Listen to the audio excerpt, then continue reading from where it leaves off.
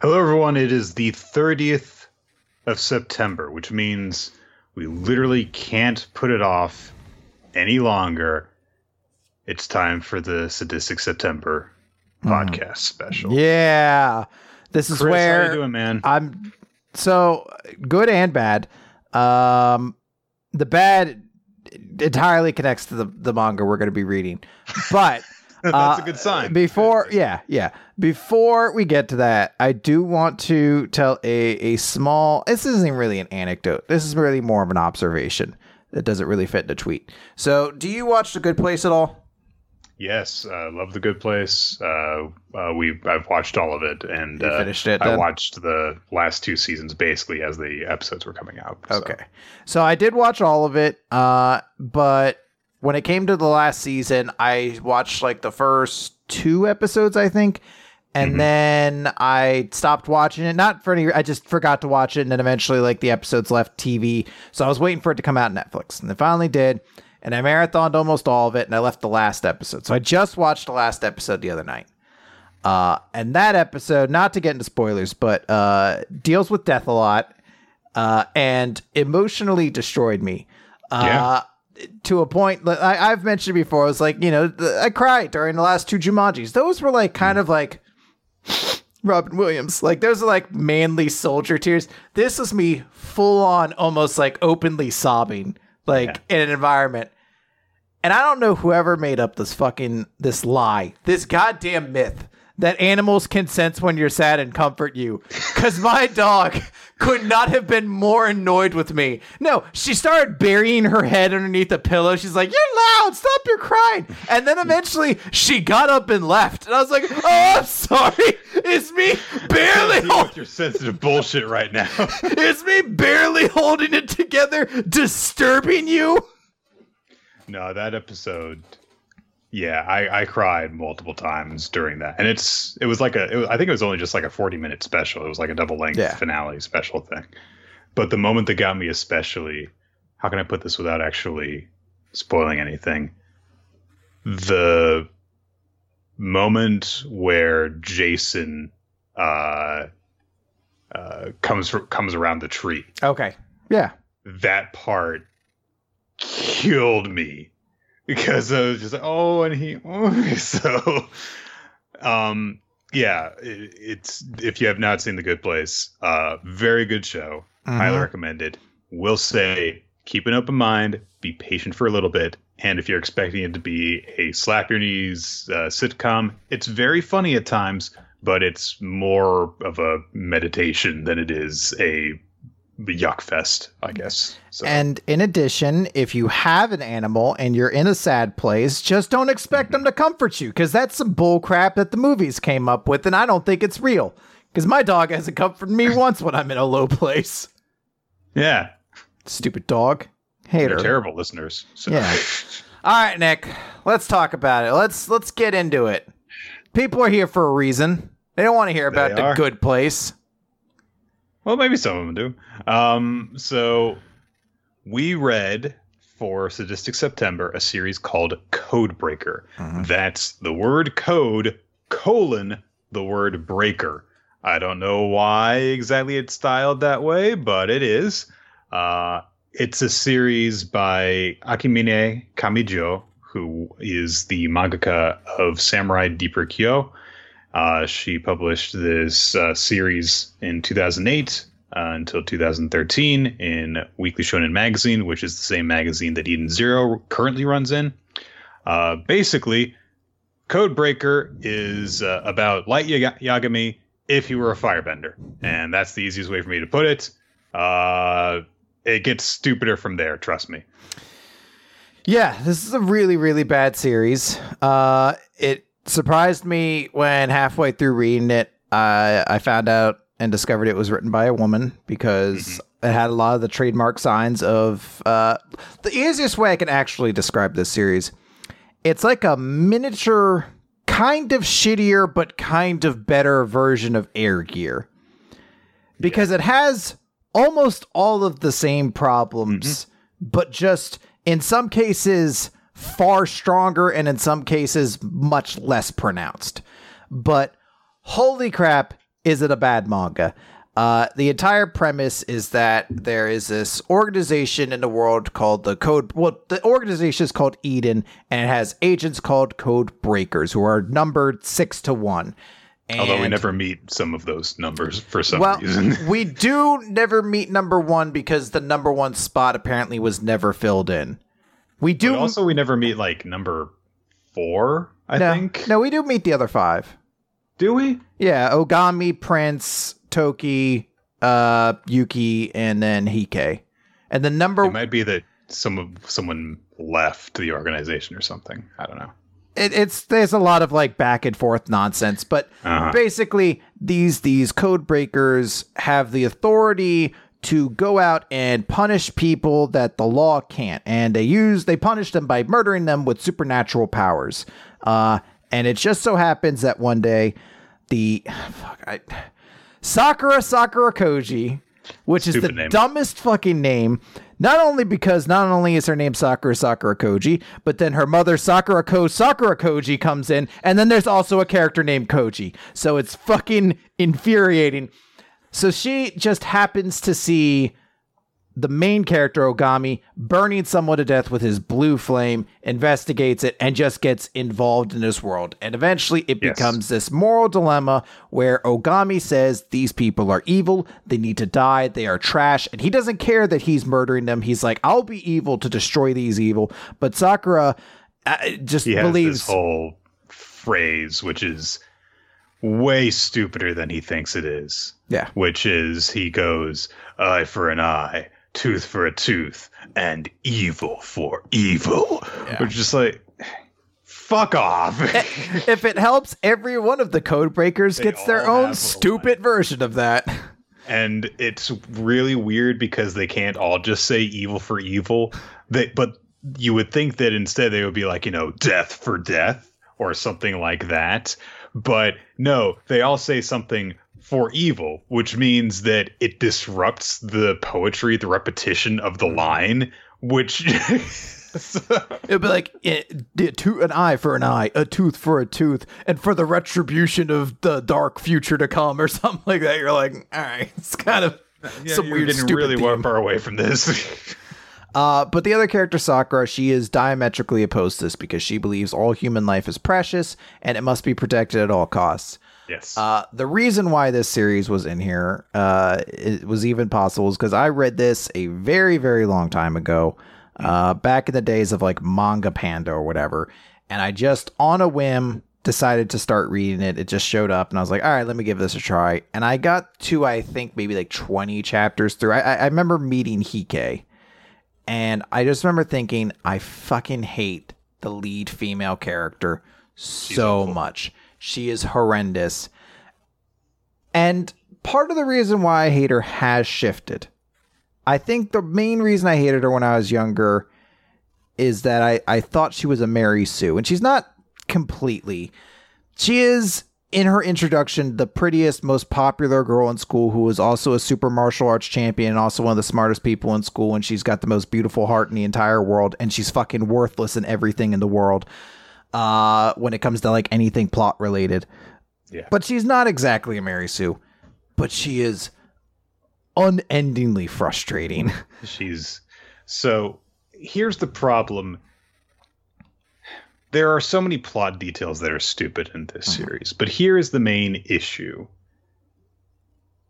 This series cannot actually decide what the code breakers are and what the moral quandary surrounding them should be.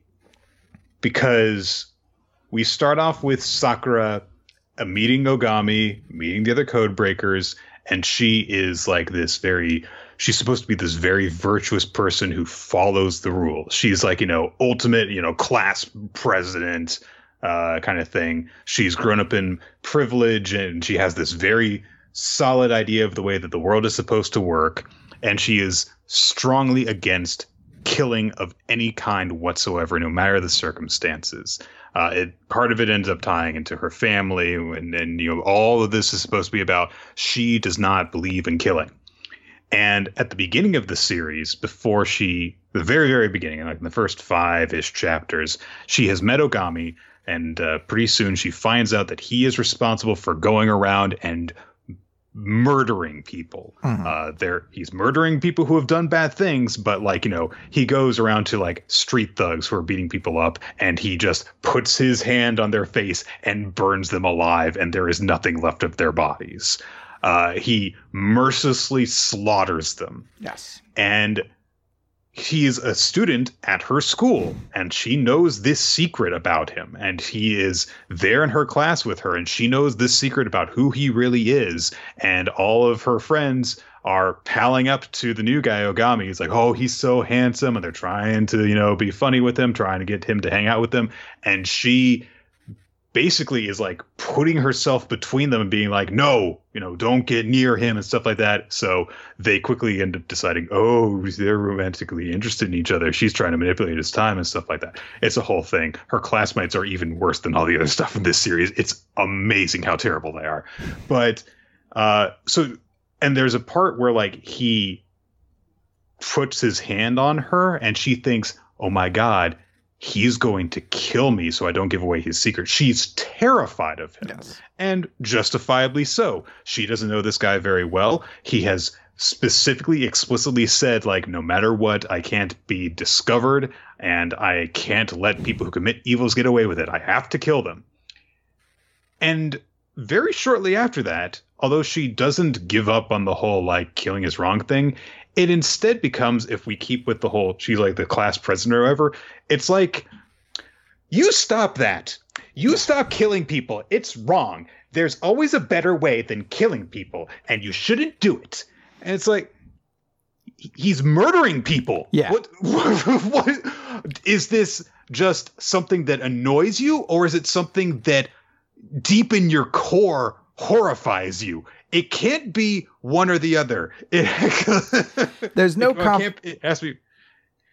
It's both. Yeah. Like there's no ethical confrontation really on it. She is objectively of the belief that no one should ever be killed. She has a very, in her mind, poetic way to think about it, where she'll run up and hug you and she'll see, you're still warm. Everyone's still warm. And that means they're full of life. And that means you shouldn't destroy it, because when you lose that warmth, you're gone. And the people they're often dealing with are just like sociopaths. Like, again, you can have a larger discussion about whether the death penalty is the way to deal with criminals or to rehabilitate them, but it's never anything about that. It's just she doesn't want people to kill each other.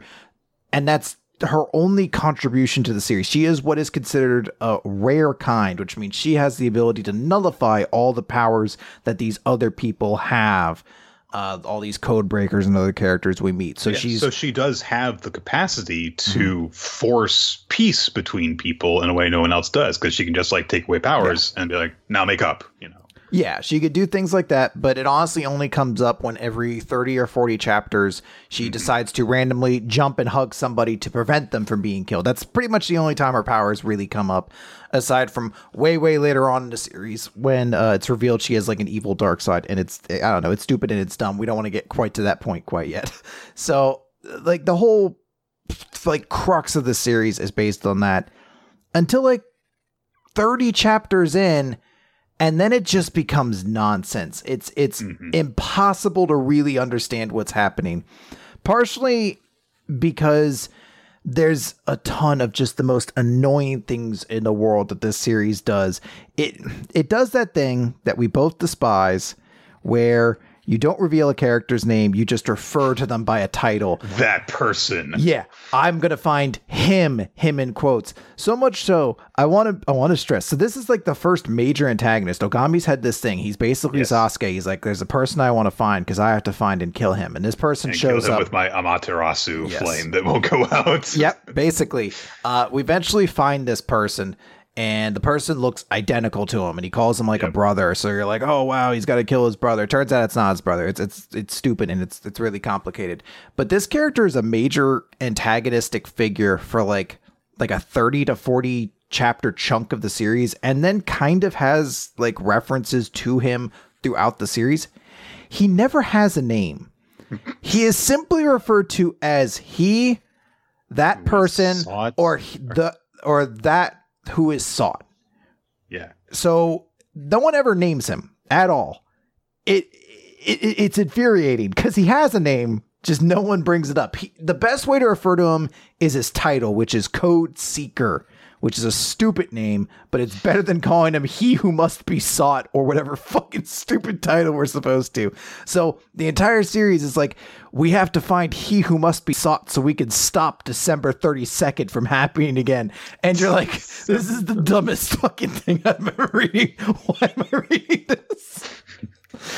I guess that's a good jumping off point to this series is stupid in a very 12-year-old wrote this kind of way. They're all called code breakers. All of the code breakers have their sign off thing. And I know it's a shonen. Shonen is stupid. It just is. And either you like it or you don't. But here is an even bigger issue than the whole Sakura thing, because you know what? Sakura is all over this series. She is probably around even more than Ogami is. She, in terms of like her presence in the series and how often she shows up. So if you find Sakura annoying, which I personally do, because the series can't settle on whether she takes this matter seriously or if it's just a wacky adventure for her, and it's about people murdering each other, so she really should pick a side on that. But the code breakers are, first of all, we first meet Ogami, and it's like, yes, I'm a code breaker. And in this world, there are people who commit evil who are not punished by our laws. There are people who are innocent and who suffer despite our laws. And so the only way to correct them is by living outside the system, by being one who breaks the code, who lives outside of the law. And then it turns out the code breakers are an organization with a structure that answer to a board that oversees them. And that board is part of the government. We're a group of people who break the law, who are part of the law. Yeah, I mean... Yeah, a little bit. Is there something wrong with that? We can't stop this businessman. We can't touch him. You're the law. I don't. I mean, like, can you imagine if like Daredevil were a cop? Like that is. And not, well, no, hang on, let me rephrase, because Matt Murdock is a lawyer, but he's a lawyer who's like, I can't do everything by just being a lawyer, so I have to work outside of the system. What if instead there were someone like, yes, and as someone who wants to make a difference, we'll employ you to. It would be like if instead of a lawyer, if Daredevil was the sole member of the Supreme Court. You're like, no, you would. You would be able to do the justice. You are the system at that point. I don't know if it's supposed to, because all right.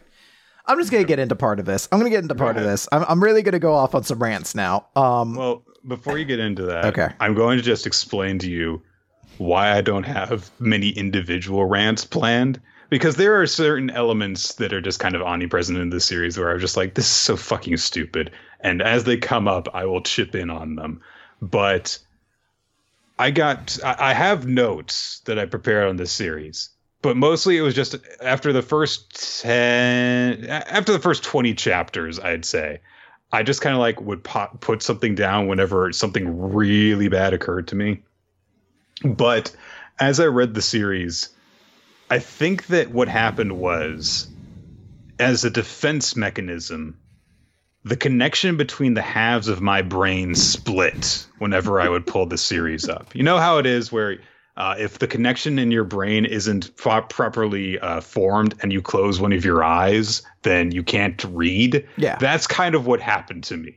I was seeing the images and seeing the words, but my brain refused to process all of the stuff that it was absorbing, and I just kind of kept on turning the pages until I was done. That's a legitimate thing with this series, because despite it being like a pretty generic battle shonen series for the most part, it is disturbingly dense to an unnecessary point.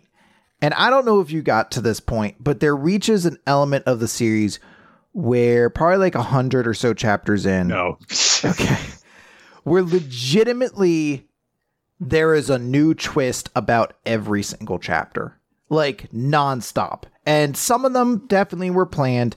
A lot of them weren't. I actually I had to go back and compare something to the stupid chapter 100, which is just a stupid swimsuit chapter, to actually confirm that they didn't plan something that happened way later on involving a character tattoo. But it's so dense and full of nonstop twists that it is so physically draining to read after a while, because you have no time to process anything before it's like, oh, you thought this about Ogami. Well, guess what?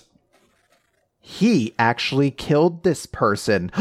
Everyone will turn in shock. And then 2 chapters later, or did he? You're just like, I fucking can't keep doing this. I think they used that twist 3 separate times.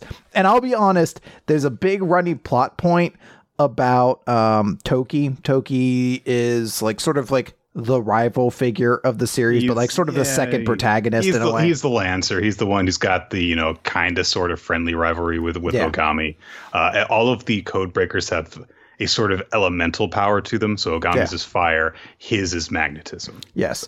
And Toki's whole thing is that he actually was saved. He wasn't originally a Codebreaker. His sister, who was one, I think, she had the power before. Yes. She was killed and put her power into him, but she wasn't really killed. That's a whole nother thing. I have to get to that later. She's the classmate. I have to get to that later, Nick. I can't process it all right now, but she's not dead, but she is, but she's like a gross child thing that I don't want to talk about right now. Toki is angry because someone killed her, and they initially reveal who it is because he has a very prominent scar on his face, and then later on that character becomes a good guy. So they had to develop a new. It wasn't them. He had to develop a new person with the scar in the same spot. What a coincidence! But he also became a good guy. So I don't know. So they had to be like, I don't know, the Prime Minister killed her or something. And you're like, what is the point of this? Why did you do this twist 3 times? By the way, Toki's father is the Prime Minister of Japan. Yeah. Who gets kidnapped at one point by a former Codebreaker. Yeah. Who has the one lone sensible character motivation in this entire series, which is there are all these Codebreakers who worked for you who died in secret because nobody can tell them about us. So I'm going to cause mayhem and destruction and kill people until the government is forced to acknowledge our existence, basically. And so he kidnaps the Prime Minister, who is, again, also Toki's dad, and they defeat him. And afterwards, they're like, hey, this is kind of the Prime Minister's fault, isn't it? And then they just let him go. Well, if it helps, Nick, he's the final villain of the whole series. Of course, he's so evil in that moment because he's just like, there's nothing for me to say here. Yeah. I'm sorry. Did you have one last? Did you have something you wanted to finish off on? I went on a Toki rant. That I want to bring up, but okay. I'm sure that you'll bring up something related to it that I can talk about it later. So okay. So I'm just going to start kind of explaining a bit of the series beyond that point. The start of the series is we just meet the different Codebreakers. Ogami, eventually we meet up with Toki, and once a character shows up, they're basically just part of the team. You meet Toki, you eventually meet Hike, who's the number 2 Codebreaker, and he has light powers, and he reads bondage erotic novels the whole time. That's his character gimmick. He's an asshole. He's kind of an overseer for the others. Yes. So. He is also the leader, because just to clear up, because this actually confused the shit out of me, there is no Codebreaker 1. The previous Codebreaker one was Hitomi, the lightning guy that Nick just talked about. And even though he's an ex-Codebreaker when we were introduced to him, I guess they just never filled that position. And no one really brings it up. I guess that's why no one ever says, hey, is Codebreaker 1 going to come and help us? Which is what I kept thinking during every fucking interaction in this series. But there is no Codebreaker 1. So they meet them. And then eventually, as they get into this new arc, we meet Prince, who is the 5th Codebreaker. And she is the only female Codebreaker. And she is also formerly a member of a group called Recode, which they're not Codebreakers. This is a group, but they all have powers like code breakers, and they're led by He Who Must Be Sought. So we're just told, like, oh no, He Who Must Be Sought has shown up. He Who Must Be Shot. I wish they would have shot him. That's amazing. He Who Must Be Sought has shown up, and he is leading this group of recodes, and they're like, oh no, if he gets Pandora's box, which we hold in like a vault beneath our home, then I don't know. I don't know what's supposed to happen. They never explain it. It's just bad if he gets Pandora's box. So there's this big arc that's all about like training to get stronger so that they can have this big fight against the recodes, because these guys are really strong. Like the guy who apparently killed Toki's sister is one of those members, so he has to get revenge. And it's the only cool fucking fight in the series, because Toki actually develops a pretty cool technique where he like kind of like holds one big ball of metal to one side and then one to the other, and uses himself as kind of like a pendulum to create like a Gauss rifle essentially. And it's kind of dope, and he actually loses the fight, so it's pretty cool. Like, they didn't just give him the big heroic moment. The dude beats him and is just like, hey, you fought well. I'm not gonna kill you again. But eventually it just leads to a fight with Ogami. And I'm gonna call him Seeker from henceforward, because He Who Must Be Sought is the dumbest fucking name in existence, and I refuse to acknowledge it anymore. So He Who Must Be Sought, Seeker and Ogami fight, and Ogami eventually wins by unlocking a new power in his arm. Because it turns out, Nick, you know how like Ogami has this thing where only his left arm can burn you? I know that there's a twist regarding said arm. Yeah, but I won't reveal it if you're not ready to yet. No, it is, because this is where we find out. It's not his arm. His arm, some arm has been surgically grafted to him. And you're like, what? Not really, because it's dumb and you don't care. But like, I guess the intention is for you to be like, holy shit, it's not his arm. So there's a lot of twists in the series that are like that, where you're just like, what? Yeah. Look, it's fine, because after that point, they reveal that Ogami's arm is a sentient fireball that's a pervert. So we get that, but he beats Seeker. Seeker wasn't actually a bad guy. He was actually kind of a father figure to Ogami the whole time, and he was kind of a good guy. He was going to kill everybody until Ogami beat him.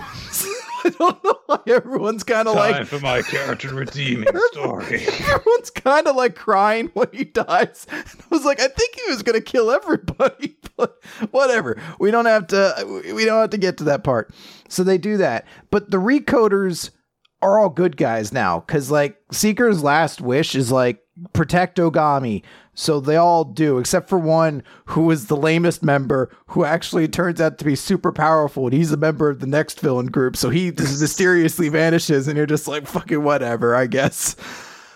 So it's not about that. But apparently Ogami unlocking his new arm has made him so much of a threat that Eden, the organization that controls everything, cannot allow it. So all of the code breakers turn against him, and they are going to go after and kill Ogami. Because you mentioned Sakura kind of is like the major character. That's true until that arc. And then after that, it's 100% Ogami is the most important character in this series. Oh, good, because he's such an important, amazing character who's so compelling. Yeah.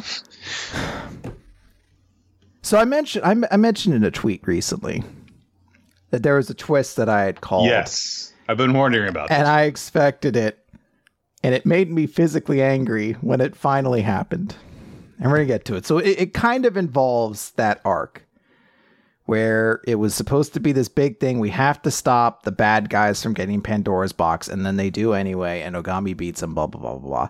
This new thing. The code breakers have all turned against Ogami, because they think his arm is a danger. And not only are the code breakers on Eden's side, there's a group even stronger than the code breakers called the Code Names. And there's 4 of them. And they're really powerful because they all have 2 powers. So they're crazy strong. So it's just Ogami alone, except the recoders team up with him because they're going to protect him. So it's almost like a flip-flop. And then eventually, one by one, all the different code breakers rejoin with Ogami. And it's basically the code breakers against the Code Names. And we meet the Code Names. And remind me to come back to it. Okay. One of them is Ogami's classmate, and it's the dumbest fucking twist that no one gives a flying fuck about. But we meet the Code Names, and they're like, we have to stop the Code Names. and I'm about to put another pin in something that we absolutely have to come back to because it made me visibly sick when it happened. But they have to they're like, we have to get in this tunnel that'll lead us to Eden because we have to stop the code names. I don't know what they're trying to stop them from. We have to stop the code names. I guess we just have to beat them or they're going to come after us. That's about the series is that there were so many moments, and this was before I got to the point where like my brain just kind of like rejected absorbing everything. Stuff just happens in this series. Like literally, there's a moment where there's everyone kind of gathers at Sakura's house. A thing happens because there's an assassination attempt against her because it turns out that her father is the head of a Yakuza family. We'll come back to it. It's not even that important in the grand scheme of things. So they try and assassinate her basically, and then stuff happens after they take care of that. Immediately after, and for the tiniest fraction of a second, my brain started to go, wait, why are they? And then I was like, and then the rest was like, shut up. It doesn't matter. Shut up. So they're tasked to go underground. They have to go through this tunnel. They go to a place called Takamagahara, which I know was also the name of like a jump manga or whatever. Manga series, yeah. You liked it more than I did. Yeah. I didn't. I hated it. But maybe I did liked it more than I did. Okay, there we go. I'm putting a pin in this. Please, for the love of God, remind me to come back to it. But they go through this fucking tunnel, Nick. And they have to stop the code names. We have been dealing with the code names for a while. We've met all of them. One of them is Prince's brother. It's a big deal. They have to have their showdown against the code names. They fight them in an underground version to Parliament. It looks like the Parliament building exactly, but it's underground. And instead of like the regular imagery in Parliament, it's got like a bunch of religious imagery that shows all these different fucking things. It's terrifying. There's a big fight because all the code names are there. And they also all have their own individual stupid theme groups, which never really develops into anything because they don't do anything. But they all have their theme groups. And it's a big fight that's happening. There's a big showdown that Ruri has against her brother, and she gets to develop more of her shadow powers. And there's like a tease that like shadow powers are very important because every character needs to be very important. But all these fights happen. But then before any climax can happen in it, a new group shows up, and they're all rare kinds, and they're called the Angels.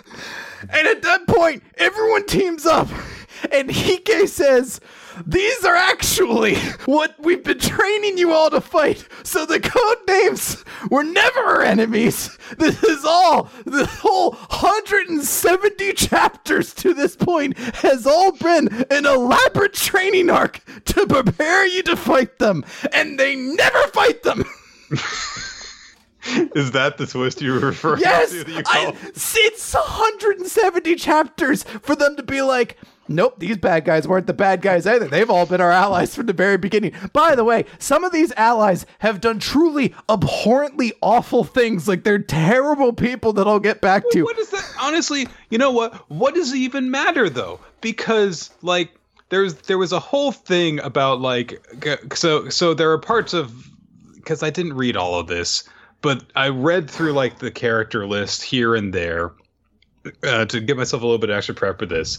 And there was a moment when they were referring to one of the groups. I can't remember if it was the Recoders, if it was the code names, if it was the Angels. I can't remember which one it was, but there was a comment that was like, they have no regard for human life, which makes them truly evil. And I'm like, the code breakers don't have any regard for human life. Ogami doesn't care if he kills people. He has no remorse for his actions. Why does that make them the bad guys? Yeah, I would assume that group is talking about the Angels, who, by the way, are a group of characters. They're rare kinds like Sakura, and their whole thing is like, I don't know, they've been in stasis or something. I don't fucking remember.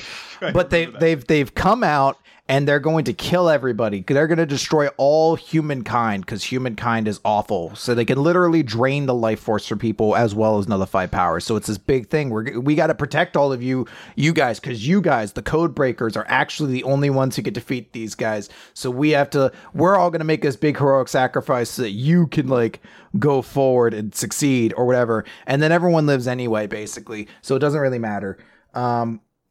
And every member of the Angels does not have a name. They're all just referred to by what they look like. Yankee Boy, Rasta Guy. The main villain of the group is just called Fussy Lunch because he eats lunch a lot while he's Evil L, basically. And that they don't turn out to be the villains either. They're also good guys eventually because the bad guy was the prime minister. And that's it. They beat the prime minister and end the series. And it's like another 50 chapters from when the angels are introduced to the end. And there's only one reprieve in there. And I was so thankful for it because there's like a 10 chapter stretch where there's a school festival where for some reason the angels are involved and whoever wins will determine whether or not a bunch of serial killers get killed by this app people can vote on or not. I don't understand what it was, but I knew it was unimportant, so I skipped through those 10 chapters real quick. So it was a reprieve because you didn't read it. I was like, I'm scanning through. They're still doing school festival. Okay, now important things are happening again. So I had to go back to one of the pins. Two pins you left. One was about a classmate who's in the code names, and one was about Takamagahara. All right, I'll do the classmate one first because you mentioned at the beginning there are classmates who are following these characters around. Yes, and they're fucking stupid. You don't care about them at all. They're also just awful people. Like there's a chapter where they basically just exist to be shippers and to be perverts. Yep. So as soon as they see that Sakura is acting weird around Ogami, they're like, oh, wow, is the most popular girl in school interested in him? Oh, wow, is he interested in her? And they just immediately jump on that conclusion. And to her credit, Sakura is just like, you know what? It's easiest if they just think this rather than knowing that he's a horrible murderer, which could potentially get them all killed. So sure, I'll just roll with it, whatever. But all this stuff keeps happening. They keep on assuming it. And wouldn't you know it, of course, the main romance story in the series is between Ogami and Sakura because that person who disobeys her main moral core, which is that killing people is bad, and he does so flippantly and repeatedly and mercilessly. Oh man, he's just so hot. Like literally and figuratively, because his hand is on fire, but also he's very handsome. Yes, so I will say hot for her to stay mad at him. He does eventually change because he changes multiple times, Chris. Yeah, he changes multiple times because his backstory keeps getting rewritten. There was supposed to be this big thing like Sakura killed everybody because she's a rare kind and she didn't know what was happening. And then it was a big twist because they're like, no, you killed Ogami. And then they're like, no, actually Ogami killed everybody. And then they're like, no, there was a third person who was in that room. And then eventually they're like, there was a fourth person in that room who was also a girl for the sole purpose of creating a love triangle. By the way, she shows up in like 4 chapters and then she just doesn't really, like, she's a bad guy from thenceforward, but she always wears a mask. But she's a good person, but she's evil. I don't know. Anyway, the classmates, it's this fucking thing with the fucking classmates because eventually they tell them to like, oh no, the code breaker is going to come after you, Ogami, because this is when his arm can turn into like a pretty lolly boy who fucking harasses him at times. Because the term is Shota. Yeah, it was like a little fireball, which is where the whole sentient fireball who's a pervert thing comes from, because it is for a while, because they do love the little fucking like cute characters who are badasses in this series. But the code breakers are going to come after him. So like, that's the only safe place we could possibly go is the school, because the school has like a dampening field or something. It doesn't matter because immediately gets invaded by code breakers. So Yuki shows up and there's this big fight. And there's like a 6-chapter long fucking talk about how there's the code names and there's 4 of them. And one of them is codename Revenger and Ogami. I want to keep calling him Shiki. Ogami. It's one of your classmates. So it's this big thing that keeps focusing on. I don't know why someone just didn't tell him which fucking classmate it is, but he's like, it's one of your classmates. He's like, I can't think about this. I have this important fucking fight to do. It's a whole bunch of cool stuff going on. And eventually, Ogami's classmates see he has fire, and they're like, oh my god, this is horrifying. Then they have a talk about it, and they're like, never mind, we're gonna do this. We're gonna fight for him anyway. And one of them gets stabbed through the chest, and everyone's like, oh my god, no, one of them's dead. But they went to fight anyway. And then they're like, wait a minute, where did fucking what's-his-face go? And they're like, oh no. The guy who got stabbed? Yeah, the guy who got stabbed. And they're like... Nobody kept an eye on the person who got stabbed? No, there's too much going on. So they're like, what happened to him? This is incredible. Oh no. And then everyone's like, he must be the code name. And then there's like a big shadowy figure. It's the code name. But then I don't really understand what happens. The dude just shows up and he's like, I wasn't a code name. I'm a recode. And you're like, this is dumb. So the code name is another one of Ogami's classmates, the female classmate, who's just like, ooh, and we have a rivalry because we were all in a church together when we were kids, and Ogami burned the sister who owned it. And I had to laugh because the recode member, it's supposed to be a big reveal when he's like, no, I'm a recode. He is the most worthless fucking character in the series. You almost forget he exists because he can't do anything. His power is basically like the substitution jutsu in Naruto, and it's fucking worthless. So you keep forgetting he exists until like he'll show up in a background shot, and it's fucking embarrassing. But the girl classmates so much. Well, you're gonna like them even less soon because the girl classmate is Oba, or Aoba, Aoba, whatever. I'm gonna call her Oba. Alba. So she's the bad one, and she hates Ogami for that reason. So now let's talk about Takamagahara. So there's a whole thing where they're going through this tunnel that leads to it, and it's like sealed with a bunch of different rooms, and one of them is called Takamagahara. And when they go through the room, it's full of a bunch of bikini girls. Like a whole bunch of hot girls in bikinis and other fetish outfits. And they explain, hey, we are women who were attacked by people that were saved by agents of Eden, which I can only presume would mean code breakers or code names, because those are the only people who seem to actively be agents. But they're like, hey, we were people who were attacked by people.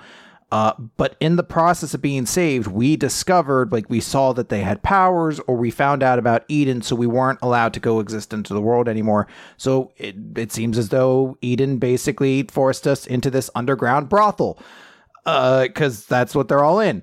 No code breaker has an objection with this. No one says anything like, well, that's... I have some problems with this. As somebody who's supposed to defend justice, I would like to raise some concerns. Hike, the main member of the group, who, by the way, I haven't revealed it to this point, but he's in the 1,000-year-old person who is eternally young, and he lived in the feudal ages.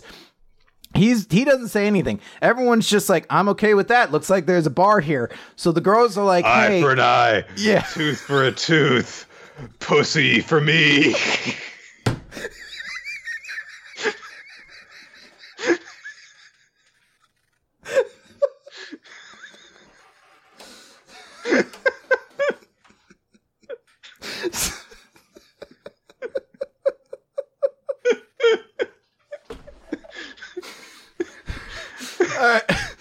Sorry, I broke the rhythm there.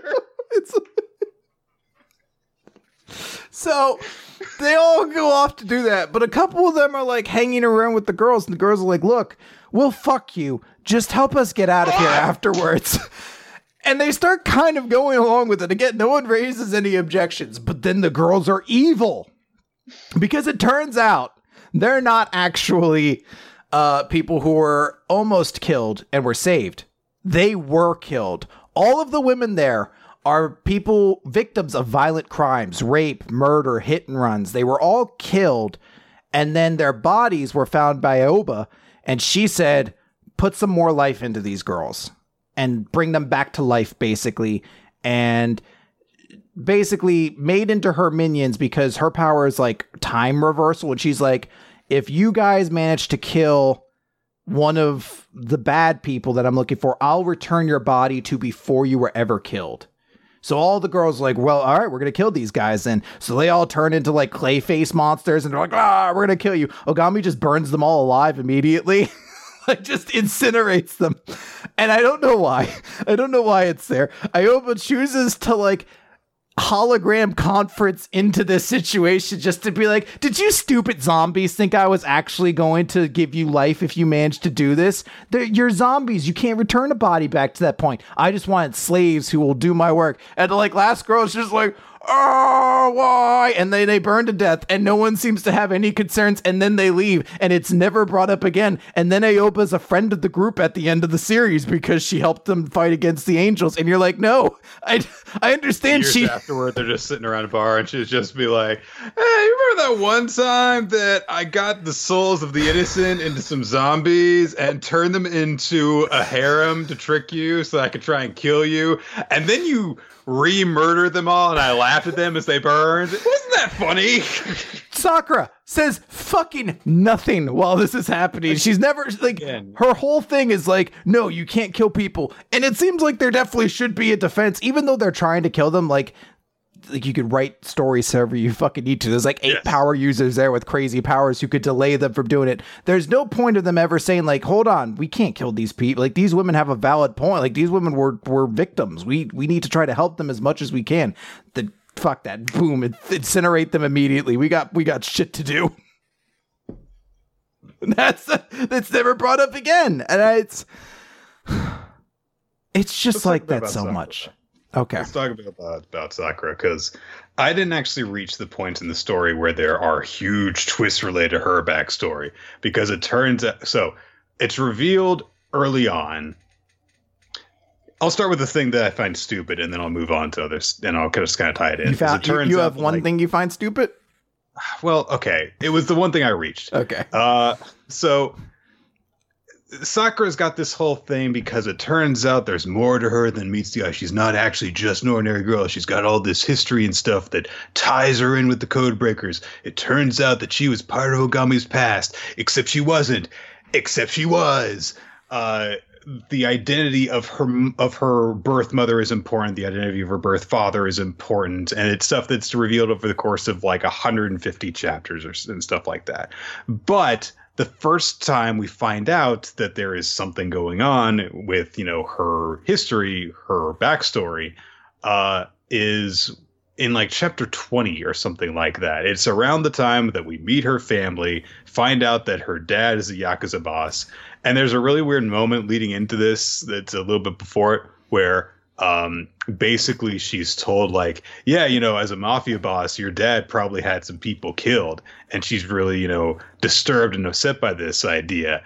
And Ogami acts all smug about it, not smug about her dad having done this, but smug at her being disturbed by this thought.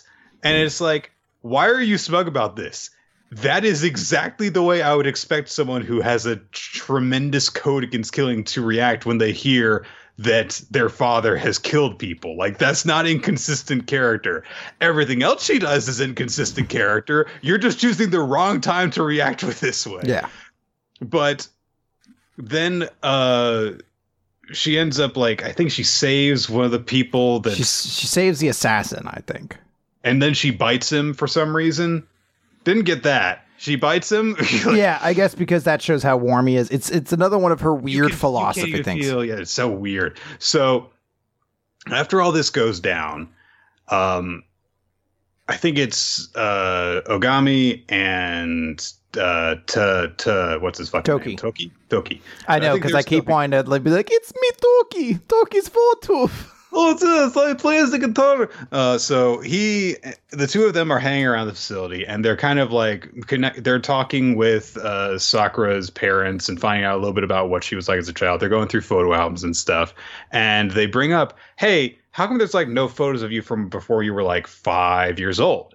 And Sakura's like, because those don't exist, because I was adopted when I was 5. And when she says this, she says it within this big 2-page spread where it's just her face and she's turning to look over her shoulder at Ogami is like, because I'm adopted. And it's that becomes important later, but it's not important now. Yeah. Why is that such a huge deal that she goes, because I'm adopted? Because then it creates mystery of where she's from, because she's this rare kind that at that point there was only one of them in the series. And we haven't yet met her father, who dresses up in a stupid fucking mascot costume, and I fucking hate him. And he doesn't show up, and he says, I'm neutral. Meanwhile, there's like fucking like crazy murderers and shit like that running all over the place. But it's a very important thing that he's neutral. Nick, I fucking hate this series, okay? It is a plot point that the art in this series is fucking horrendous. I haven't even talked about that yet. The art in this series is one of the worst I've ever seen. Every character looks fucking identical, and it has the same shit with Bleach. They all have the exact same face. They all have a pointed chin, drawn up face, same kind of nose, same eyes. It's just their hair that's different. And it is literally a plot point because at one point they're investigating Rui's car, like the car accident that killed her family. And they're like, Ogami was the one who did it. And they're like, oh no, Ogami did it. But it turns out it wasn't Ogami. It was a character who is not at all Ogami, but just looked like him. And the only fucking same thing that they have is the stupid pointed chin, which every fucking character has. And this series is so ugly and disgusting to look at. And it's part of the reason why it is so goddamn exhausting to get through. I didn't even talk about fucking Nene. Okay, so I don't understand her and what makes it. So all code breakers have like limits to their power, and when they use it up, I was waiting to bring this point up. They go into what is called a lost form. So like, for example, Toki's lost form, he looks like a little kid. Yuki's lost form looks like a cat.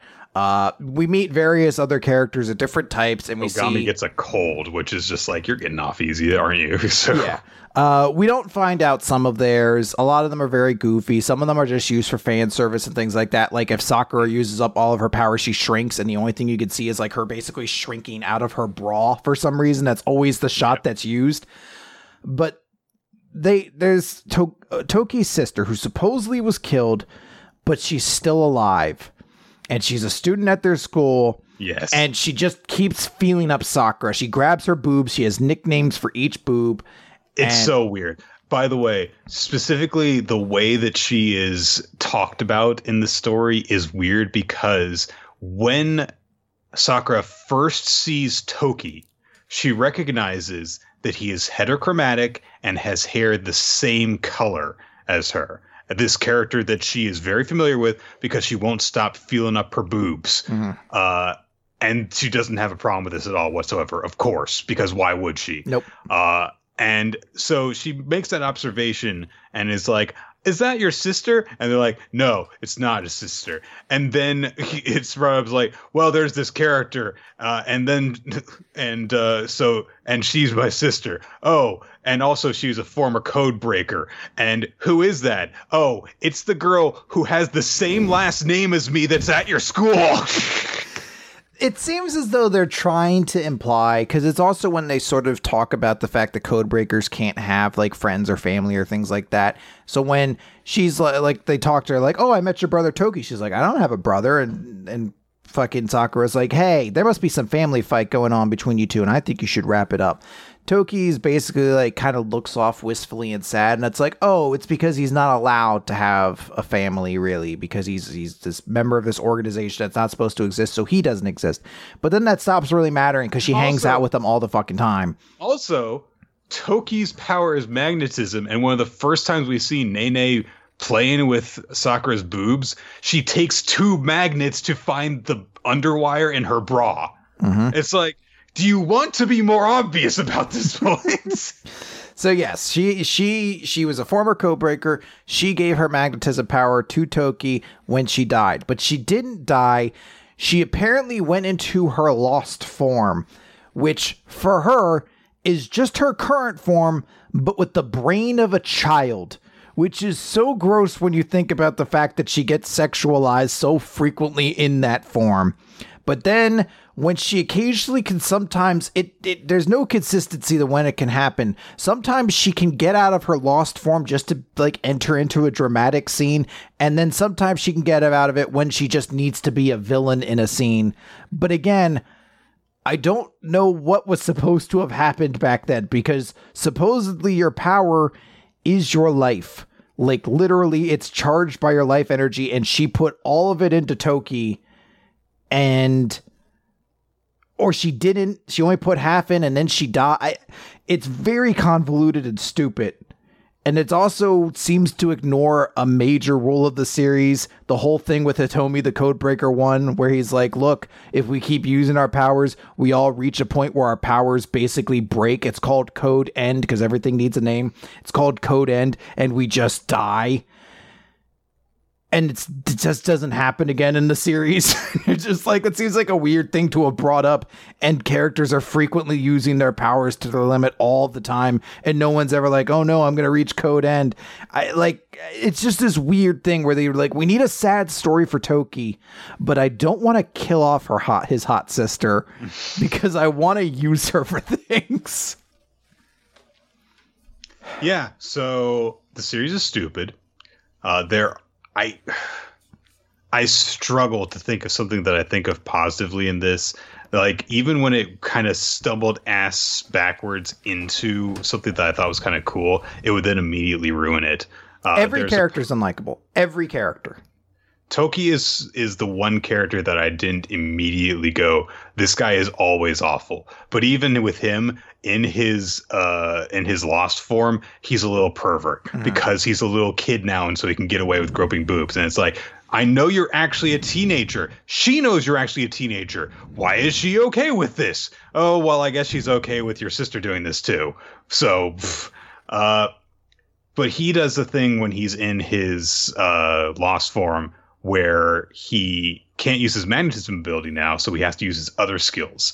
So he does this thing where he just fights with a pair of pistols, and he's super good with them. And there's a sniper in a building behind bulletproof glass who's sniping at them, and so Toki just puts on an eye patch, and he explains later, like, I've got absurdly good vision in this eye, so I put an eye patch over this eye so I can have super awesome vision. And as the sniper shoots at them, he fires with his pistol and shoots the bullet out of the air and sends it back to the guy and kills him. And so for all of one panel, I was like, that's amazingly stupid and awesome. But then there's an explosion for no reason at all. So then I'm like, why is there an explosion? This is stupid. There was one character I kind of liked too. He was the one member of the Recodes, Koji. His power is vacuum, and he's the one Toki hates for a while. And I was like, this character's cool because he barely says anything. He's just cool and kicks ass, basically. He can't sound stupid if he doesn't say anything. So. But then he says something, basically. There's like a scene where like Opa is trying to attack Ogami and kill him and take his arm, and then she has like a bunch of minions, and fucking Koji just defeats them all in one strike, and it turns out they were all women. And then he basically is like, women don't have a place on the battlefield, you should get out of here. And they're like, well, that's not cool, Koji. Like, that's not the cool thing. And then imagine that that's just his only line in the entire series. Well, then you find out he's pretty misogynistic because he also was a mentor figure to Rui, the one female like Codebreaker who was a member of Recode previously. Like, he met her when she was a young child, and she was like, I want you to teach me. And unprompted by anything, she cuts her hair off, and she's like, I'll give up being a girl. And he's like, I didn't say anything about that, so I don't know why you really. It kind of feels like something you did. But he's like, no, I won't be your teacher. I'll be your comrade. And if you want to learn something, you have to steal it from me, basically by watching. It's like kind of a sweet moment. But then later on, he's like, you should really grow out your beautiful hair. Like, all right, it's kind of a weird comment. But end of the series, they're adults now.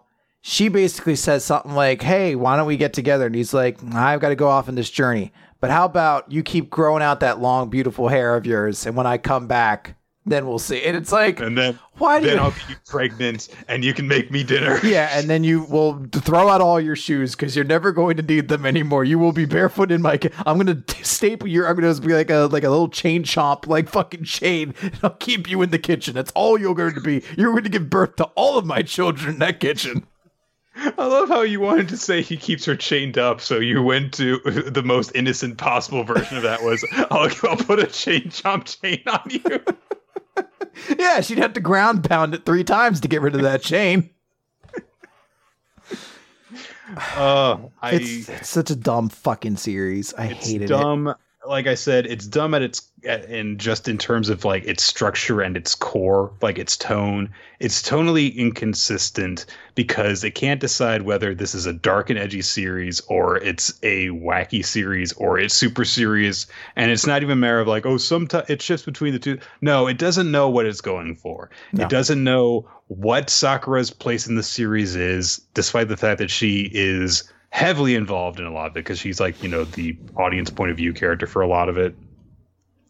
The character interactions are almost always just completely nonsensical.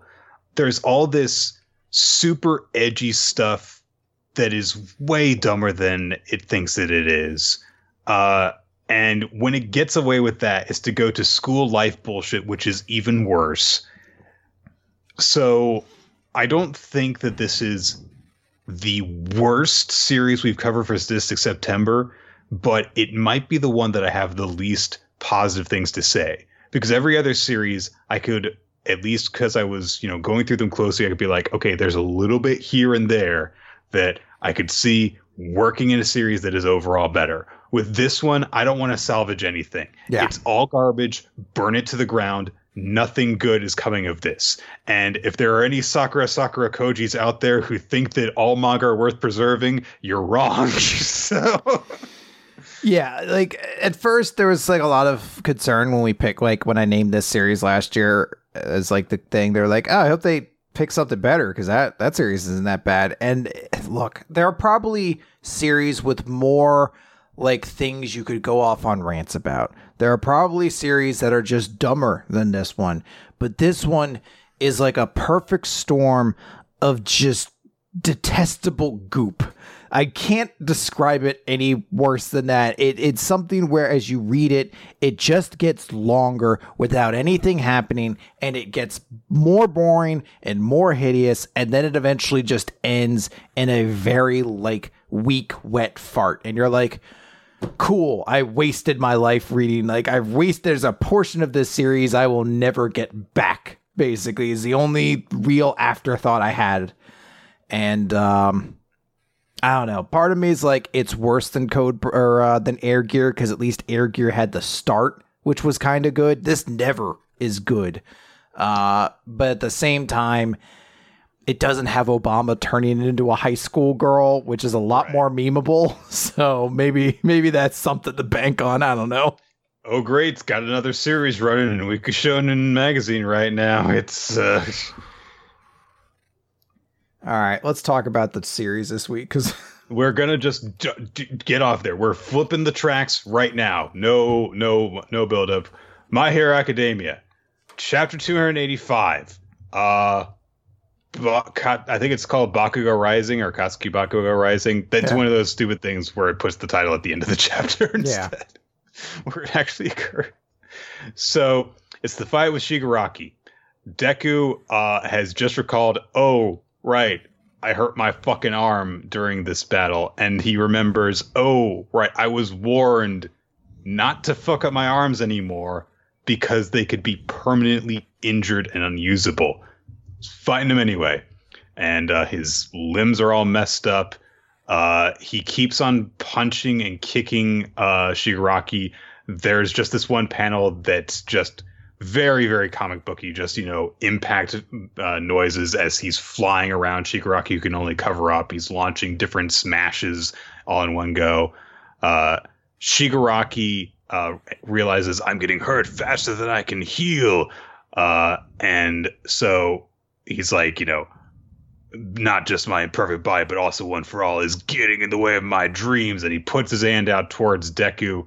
And Deku just says, well, that's what this power is for. And he does another smash. I don't see exactly what he does, but he says Texas smash. And there's this huge impact sound in the middle of the air. And it looks like Deku's fucked himself up even more because there's more blood flying out of him. He's grimacing in pain. Shigaraki goes somewhere. He goes somewhere.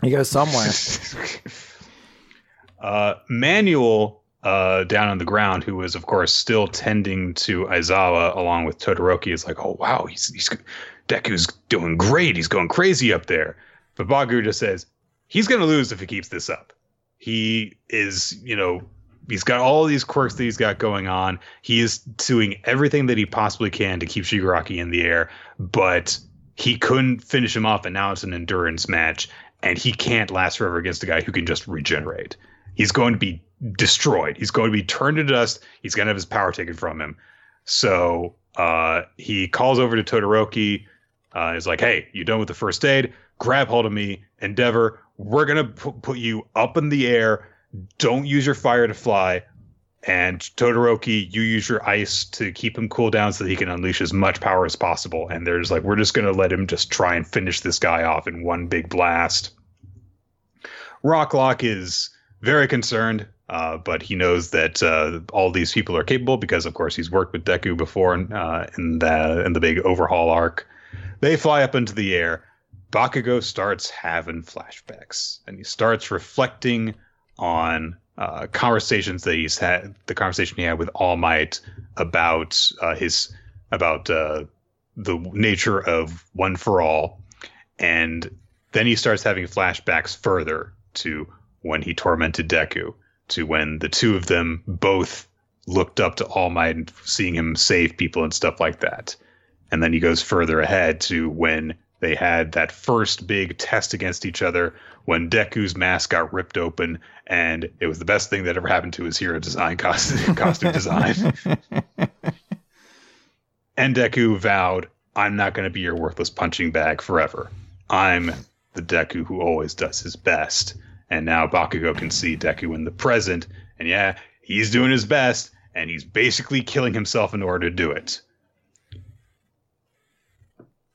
Deku has basically got Shigaraki out at the end of his black whip at this moment, as if, he's a taut yo-yo. So that's their big moment. Todoroki and Bakugo send Endeavor up. Endeavor grapples onto Shigaraki from behind in like this proper full Nelson, and he basically self-destructs. Yeah. I was like, that's kind of cool. Just a big old, he's going to die. He calls it Prominence Burn. We see Shigaraki's face basically being incinerated. It's insanely brutal. It looks like all the skin is going to burn off of his skull.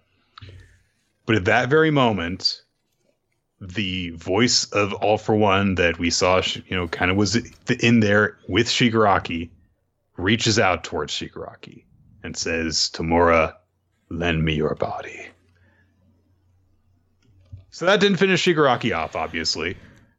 And Endeavor is suddenly impaled by 3 tendrils coming out of Shigaraki.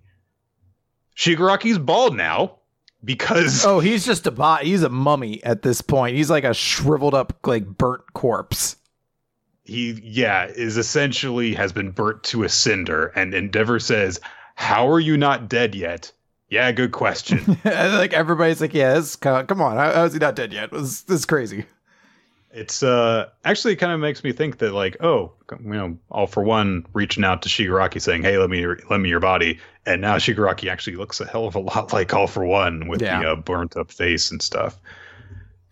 Shigaraki says, little brother, while reaching out for Deku, since, of course, he's now the vessel of One For All.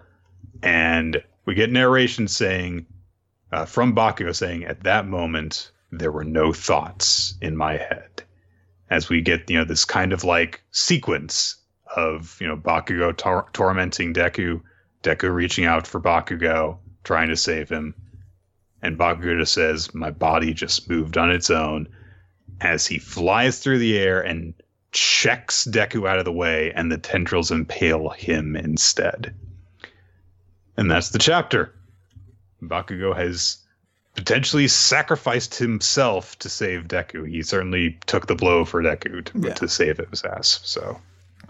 So this is something I need to ask because I'm dumb when it comes to My Hero. I was reading some thoughts about this. Is that what he's doing is force activation tendrils? Yes. There was definitely some discussion and some confusion about exactly what All For One is trying to accomplish by doing this. because those are the last time we saw these tendrils, they were specifically to forcefully activate other people's quirks. If that is what they're trying to do, I don't know. But there's also the possibility that this is a way to steal the quirks. Maybe they work in more than just one respect. Okay. Either way, there is pointy things sticking out of Bakugo and Endeavor's torso, so it's not a good thing that's happening. No, it's not a good thing. My thought was that if it's forced activation, does this just mean Bakugo's explosions are going to go off and maybe swallow or something? Yeah, like swallow up the both of them. Like Deku gets knocked away, but he's going to take out All for One in Shigaraki's body just with a gigantic explosion. Look, this is a big chapter. I've heard some people say this is like the Ace Dies chapter of this series. I'm not going to buy that this is Bakugo being killed or even him having his quirk taken. It would be a very ballsy move, but for that exact reason, I'm highly skeptical. Bakugo is one of the most popular characters in the series. It would be a crazy thing, I feel like, to get rid of him. So in my mind, I'm like, it feels like there'd be too much convincing to say, like, he makes more money than alive than he does dead. Yeah. So in my mind, I'm skeptical and pessimistic, but it's still a cool moment. I mean, it's crazy, and it's a great moment for Bakugo. He looks cool, and it's a great, like, homage to the first chapter of the series, too, where Deku did it for Bakugo, and the whole, my body just moved on its own thing. People did point out, it's someone on our Discord server pointed out that if Bakugo ends up having his quirk taken away by this, it would be a nice turning of the tables from the beginning of the series, where Deku was quirkless and Baku was the super talented one. So, but I guess we're just gonna have to find out exactly what the consequences are from this. As the chapter stands, it's definitely something that's like, wow, okay, that definitely got my attention. There are a few moments in it that I think are really cool, but it does suffer a little bit from what the fuck just happened there itis that this fight in general has been having issues with from time to time. But I did like it, and I do like some of the individual shots in the fight, like Deku wailing on Shigaraki, the effects of on Shigaraki's body when Endeavor uses the prominence burn, and just, of course, the big headbutt of salvation, I guess we'll call it. So yeah, I liked it a lot, though. Really good chapter. All right, Nick, let's talk about Eden Zero, chapter 112. When you live life on a ship, and it's got a big 2-page color spread where we see all the different characters, and it's very cool. Very chibi. Yep. Very cute. So we've left Red Cave officially now. We're back into space. Everyone's kind of talking about the little thing they have now. This Lacrima that has all of Mother's power into it. We found out they have to go for these different relics. Before we really address what the crew's going to do next, Weiss is just like, oi, can we stop letting members of Draken Joe's team onto our crew? Because we've got like 3 of them now. There are a couple of jokes in this chapter that did make me laugh. Like not all of them hit, but there are a few that do. Yeah. So Clean and Jin are basically like, look, we're going to leave as soon as we cure Clean. That's it. So Weiss is like, why are you still here? And Laguna's like, I'm going to be here because of the promise I made with Witch. I'm going to be here until I find a comfortable place to live because I'm wanted in the Sakura Cosmos. So that's the deal, basically. The 3 of Shiki has a thing where he's like, cool, that makes us friends. And then both of them just leave as his hands out. He's like, oh. Yeah, Laguna just turns away. So he turns to Jean instead. And Jean turns away too. He's just like, no. The 4 Shining Stars are like, hey, we're going to keep calling you the Demon King. Shiki's like, but that's what you called Grandpa. And they're like, yeah, but your grandpa's an asshole. So now you're the Demon King. And then Shiki's like, I like Magitech King better. So I guess they have a whole explanation for why, and they do play around with like the word for demon also means magic. So that's why he's going to call himself that. It's like, all right, it's a little bit weird, and it feels like it should have been a bigger deal when they were explaining what it means to be the Demon King than just throwing it out on one page like this. But yeah. We go over to the Owl Cosmos. We see Elsie's ship is sailing around. then Justice's like fleet is right behind her, and they're like, "How did we get rid of them? Jesse, get rid of them." Oh wait, Jesse, you're a traitor. This character's not Jesse. Yeah, how could Jesse do this? Jesse, who has been with Elsie since, she's always been here. Apparently Jesse betrayed them, but he didn't actually get to betray them because Elsie has known he's been a traitor for like a month now, and she's not going to get rid of him because she's just a kid.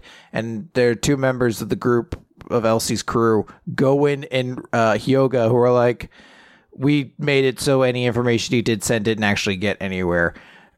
And then they're like, you should stop letting fucking idiots like traitors onto the crew. And she's like, nope, because I was allowed on a ship when I was a kid, so I'm gonna let anybody else join. And then they release Jesse, and that's the whole thing. So that happened. They're gonna go to Foresta. Everyone talks about how much the food there is really good. It happens like 4 different times. Characters like, the food on this planet's good. Yes. Hey, I heard the food on this planet's gonna be really good. Laguna says basically, he's like, look, I'm just gonna get off of this planet because no one here really wants me there, so I'm just gonna get off there. Then they say it's a planet that's gonna be good, and then Rebecca says it's a planet with good food. Everyone just says it, and that's pretty much the entirety of the conversation. They're like, hey, it's weird because we get a segment of the chapter where it's like, we're gonna cut around to different parts of the ship and see the different conversations that are happening, and they're all having the same conversation. So yeah. There's a small moment where they're like, hey, the Eden Zero went to this planet originally way back in the day. It must be because there was a relic on the planet. And they're like, yep, but there's also Master Xenolith, instructor in the Magitech arts. He's known as the founder of Gravity Ether Gear Tactics, and this was his home planet. So Shiki's like, ooh, we're going to be and so like Herbert's like, he died 1,000 years ago. It's honestly, it's kind of funny. The funniest joke that's happened in Eden Zero, where he's just like, maybe we could, he died 1,000 years ago. And then we end the chapter on Foresta being introduced to 3 new characters who work underneath Poseidon Nero, who's another one of those emperors we found out about. These are Brittany, Orc, and Mora, who are members of Team Beast, and it looks like they're going to purge the planet of all robots. Brittany, Orc, and Mora sounds like a 90s pop group, doesn't it? Yeah. Brittany, Orc, and Mora with their new hit. Purge the planet. A weird pop song, but I'll be curious to hear it. Oh, it's time to purge the planet. Baby, I'm so down to purge the planet with you. God. This was a chapter. Yeah. There were a couple of jokes in it that I did like, but for the most part, it was a chapter. It's really weird to read Eden Zero because it's very frequent that there will be an idea that I like in theory, but that was just not very good in execution. The stuff with Elsie's crew, I think the idea is strong that she's this very open person, and even though someone betrays her, she's just like, it's all right, and just lets them go. She just always takes the very open-hearted route, kind of. I think that these 2 crew members that got spotlighted are stupid. Yes. Though. And then there is the whole thing, like I said, with explain the Magimech King, the Demon King thing. Could have been a bigger deal, and could have also just been a cooler explanation in general, because they're just like, by the way, it's demon, but it's also magic, so that's why. It's like, oh, okay, I'm fine with it then. It's like, I mean, you could have made a much bigger deal out of this, Yeah. Like there could have been such a big thing out of Shiki being reluctant to take up this position after finding out what happened with Ziggy. And then, it could have been a big triumphant moment where he decides to, take up that position and decide, he's going to do something positive with it. And it's just like, well, Magimech King sounds cool. And that's kind of it. So it's just that. All right. Let's talk about Chainsaw Man. Chapter 86. Date Chainsaw. Poor Benny. Poor girl. She fucked up getting Denji his order twice. So she's crying about that now and apologizing. And suddenly her boss just goes, "Is this a hidden camera prank? Is someone filming us right now?" And he just goes, "There's no way she'd trip twice, right? We're being punked. This can't be happening." Yeah, there's no way you'd be this fucking clumsy. Just no way. When two of his coworkers are dead. And of course, he gets his head cut off after being upset about this. And Kobeni manages to keep it together, or put it back together, both herself and the hamburger that's fallen apart. And she just reaches on the ground and she just picks up the different parts of the hamburger and goes, "No!" Puts it in front of Denji. It's like sliding apart and stuff. And Denji picks up the burger and he doesn't look like he gets any meat. It looks like he grabbed pure bun and just ate that. He's like, "Best burger of my life." You know what? If you like it, you like it. Yeah, I guess. The Chainsaw Man recalls something else that Denji wanted when back before he transformed, which was he wanted to go on a date with a girl. So bad. Denji looks over at Kobeni. And immediately I was like, oh no. Before you know it, he's walking off with her wrapped up in his organ scarf or whatever it is. And hey, look, there's a soft serve ice cream truck over there. And the guy inside of it's not running. So presumably when he cuts it up afterwards, the guy's dead. I mean, I don't see any blood coming out, but I mean, I don't know how the guy could survive that. No. And so what's great about it is that Denji's got some ice cream and Kobeni's got some ice cream, and she's licking it while she cries, and she's like, "It doesn't taste like anything." Then they go to the game center. They're gonna play some DDR. Won't that be fun? Yep. And the devil hunter shows up, and he's like, "Oh, I got a dispatch. You're a pretty strong looking devil. Don't be afraid. It's safe now that I'm here." Cut over to Kobeni. Cut back to the eye. He's dead. He's gone immediately. It's probably my only like real like it's like my favorite moment of the chapter. This dude being like, "Guess I'll take care of this devil," and no like just a shot of his like cut off head next and just walking away. Like that dude felt so confident. Kobeni is deposited in front of not Dance Dance Revolution. It's called Dance Dance Mushroom for some reason. I don't know. And she looks over it, and of course, Denji goes, "Bounce! Bounce!" And Kobeni gets the idea. And there's actually kind of an adorable, because she's like, "Dance!" And Denji's like, just big nod of the head. So she's like, "But you need to put in money to dance." Denji goes over to the coin machine. "Here's some money." She starts to protest, doesn't really finish the protest, and she's dancing, and she's brilliant at it. She's killing it. Step, 1, 2, 1, 2. And then she seemingly leaves immediately because she's just left alone on the pad dancing and screaming and stuff. And of course, there's a guy just bleeding behind her who's dead. And Denji's gone. Good job, Kobeni. You survived. You made it. For now. Denji's on a roof somewhere now. I don't know. Makima says, "It seems we've been noticed," and steps out of somewhere. I don't know. She's fine, of course. And then she calls out, "Come out, everyone." And 7 figures appear. And we know who some of them are.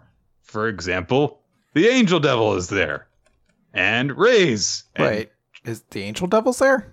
Isn't that the third one from the third one? The second one to the left? No, that's someone new, I think. The one with like the spiky white hair?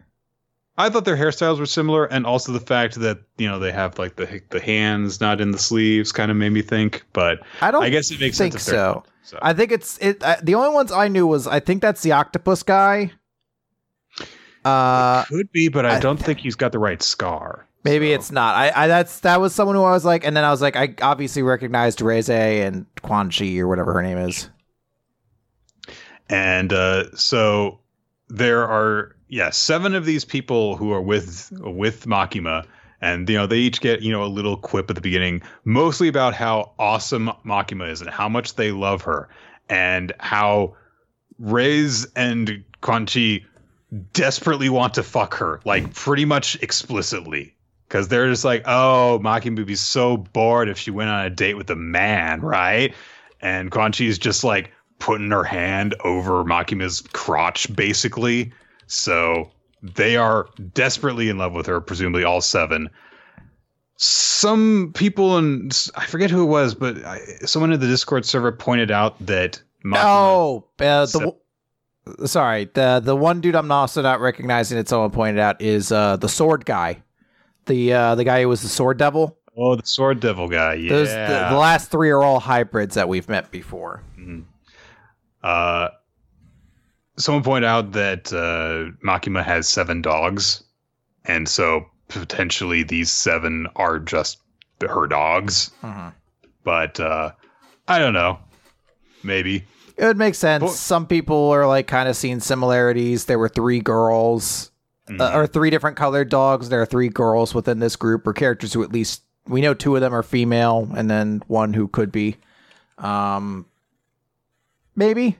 I like the theory that there's the possibility of having Reze, the katana guy, and I guess whatever, Arrow Girl, whatever she was, all there because if Denji eats them, it's 3 less weapons to use against Makima. Because then explosions cease to exist, blades cease to exist, projectiles, I guess, cease to exist. Jeez. That'd be weird. I kind of like that idea. It'd be kind of cool.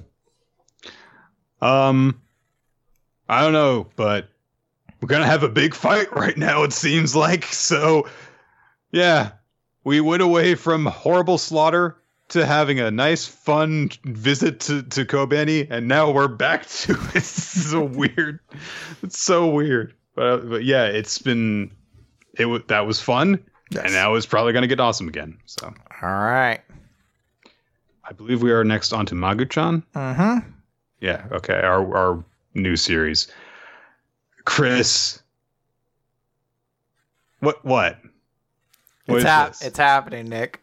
What are you doing? Accept it. I don't want to look. I'm not the bearer of bad news. No, shut up. I'm not denying it either. Volume 1 hasn't dropped yet. It's not. We don't know. Shut up. It's happening, guys. Accept it. There's new series coming soon.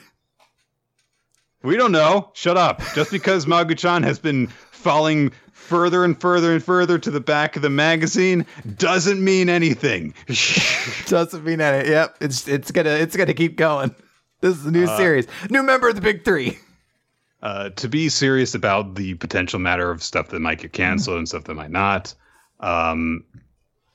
Not to get far ahead of ourselves, but Ayakashi Triangle has gotten a color page this week, which is definitely always a good sign. Mashal is going to get a color page again coming soon. So that's just doing really well in general. In terms of the very new stuff, Ayakashi Triangle's first volume drops in 2 days. Okay. Magu-chan debuted the week after Ayakashi Triangle. So presumably its first volume, which I don't think has, it's been announced when it's going to be dropping. It should probably be soon after that. And pretty damn shortly after that, we'll probably find out if those series that were released around that time, those 2, Mori King, Hardboiled Cop and Dolphin, and Mori King. Well, Mori King came out. Mori King was a bit earlier. I'm just saying, if you're looking out for series that are going to be ending soon, Mori King is also a very big reality, probably. Right.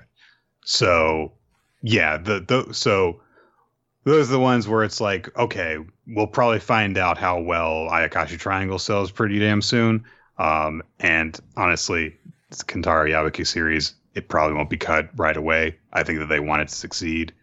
But everything else, we'll probably know before we know. Yeah. Like there'll be information about how well it's the first volume sells and stuff like that.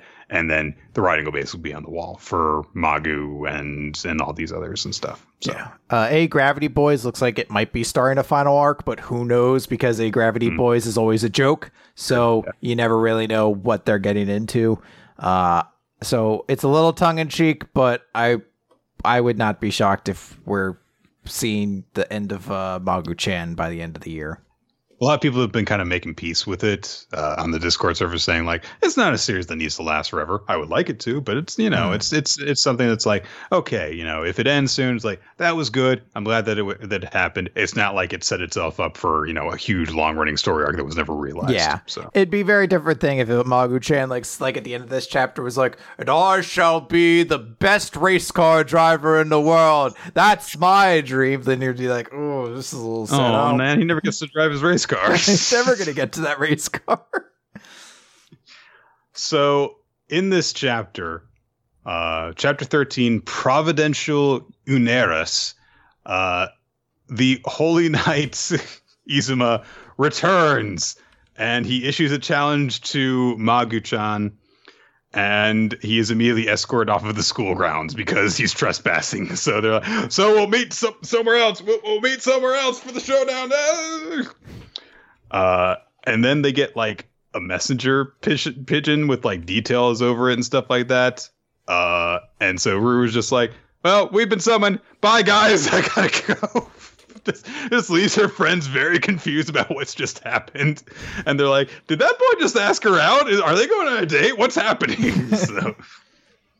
So Izuma says, we are going to settle this, and I'm going to set the fair maiden free. And Ruru's like, hi, Izuma, how are you doing? Just completely ignorant of what's going on. But Magu knows what's really happening here because he has sensed the presence of someone he has not seen in hundreds of years, and he demands that they reveal themselves. I know you are there, Uneras. You disgrace us higher beings by siding with lowly humans. And the messenger pigeon starts to chuckle.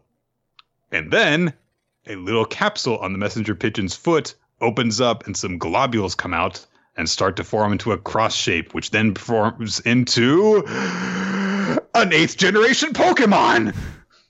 It really is. I was like, the designs of these Chaos Gods are getting less and less iconic with each one. This is definitely like middle form of a 3-stage psychic or fairy evolution. I'm right here. I mean, I do like the design, but yeah, it is definitely like Magu was just a blob. Naputaku was a starfish, and she's got the hair and she's got wings and a heart bottom and a star. So she's considerably more complicated. Mm-hmm. So she is another one of the gods of chaos, but unlike the other gods of chaos, she gave a hint to the Holy Knights about the seal, which is what caused all of Magu's suffering. And so he's really pissed off that she has returned and he wants to blow her up and stuff like that. But she points out that this tiny form that she's in is not her true form. Her true form is being held by the Holy Knights somewhere. And so she's got, this is just basically the equivalent of a morphollaxis that Magu would have. So instead of like, oh, her power hasn't returned, that's why she's small. It's, oh, well, this is not all of her. So that she can still be a tiny Pokemon, basically. Uneras introduces herself to Ruru, and then she says, I shall now demonstrate my power, pulsing providence. And Ruru is reacting in shock as this, huge ring of energy appears, and Magu says, she alters the laws of nature and infuses substances with magic, refining them into magical items. And ominously, Uneras declares, allow me to thank you for taking care of Izuma the other day. This is from me. She hands Ruru a tin of cookies. Holy Night cookies! It's the good kind, too. It's the kind that, come in the tin that grandmas use for their sewing supplies. So. Mm-hmm. That means it's made with a lot of butter. Yes. But, oh my God, they're so soft and they just crumble in your mouth. They're wonderful. Maybe I was just poor, because I feel like anytime I got cookies from a tin, I was like, these cookies suck and are stale. And I think I wasn't getting good ones. I think I was just getting the cookies that they were like, just throw 100 of these in a tin. Maybe I just like them so much because they didn't have chocolate in them. So I'm just like, oh, I can eat all of these. Awesome. Yeah, that might be it too. Banter happens. Magu's like, what are you plotting? And Uneras... my God. So Uneras says, I have no plot. there's only one reason I sided with the Holy Knights. And I'm not making this up. This is what it is she actually says. It's because I stand them. And Magu and Ruru are equally surprised by her choice of words. And she's just like, yeah, so, a Holy Knight came to vanquish me 600 years ago. But the way that he bravely stood up to me, I couldn't help but think he was totes adorbs. So she's decided to help the Holy Knights. And that's it. So Izuma's like, I'm not thrilled about having to work with, a god of destruction. But now, behold her power.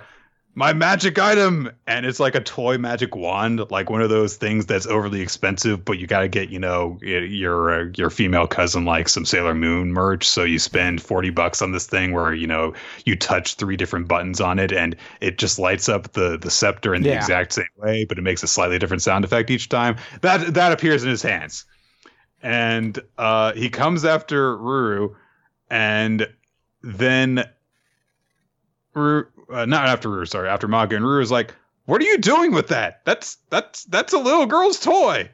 And Izuma apparently didn't know this, so he's just like, what are you doing, Uneris? And Uneris is like, what, don't you like it? I mean, you had that huge sword, so I figured you were a giant otaku who was in anime stuff.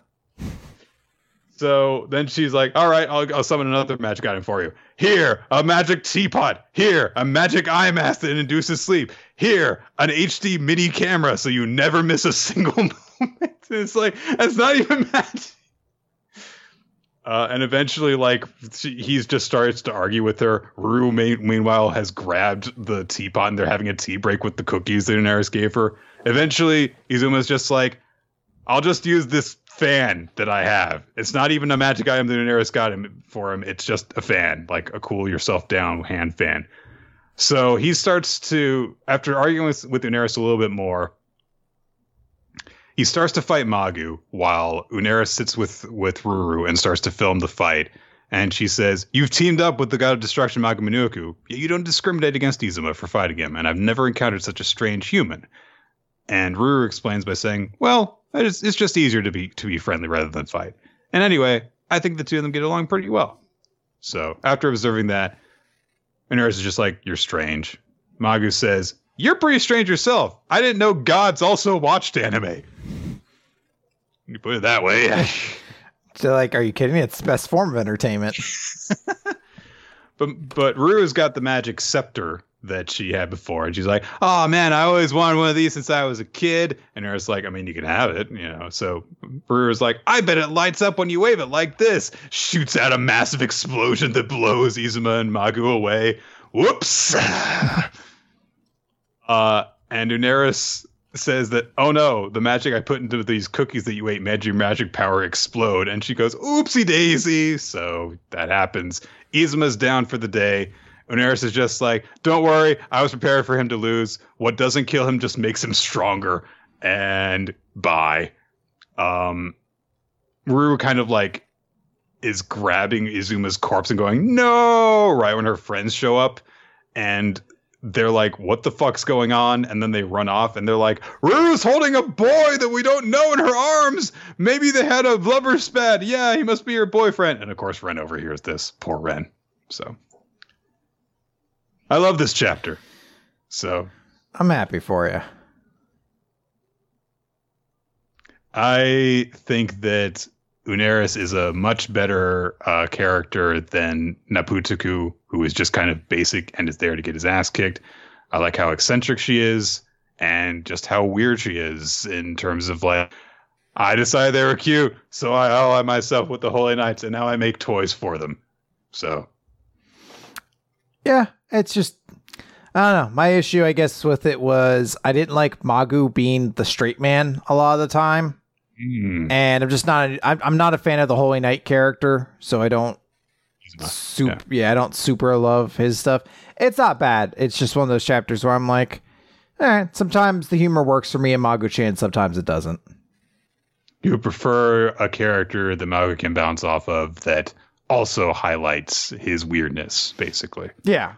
Last chapter I thought was great. This chapter I'm just like, it's okay. It's weird. I almost kind of want Magu to be the only weird element in his series, if that makes sense. Yeah, that might have been that might be kind of a catch-22 in a way, because like if that's the only thing that's going on, then like, well, there's no variety to the manga, so people don't joke. But then it's like him being the only weird thing is highlighted by the normalcy around him. So I get you, yeah.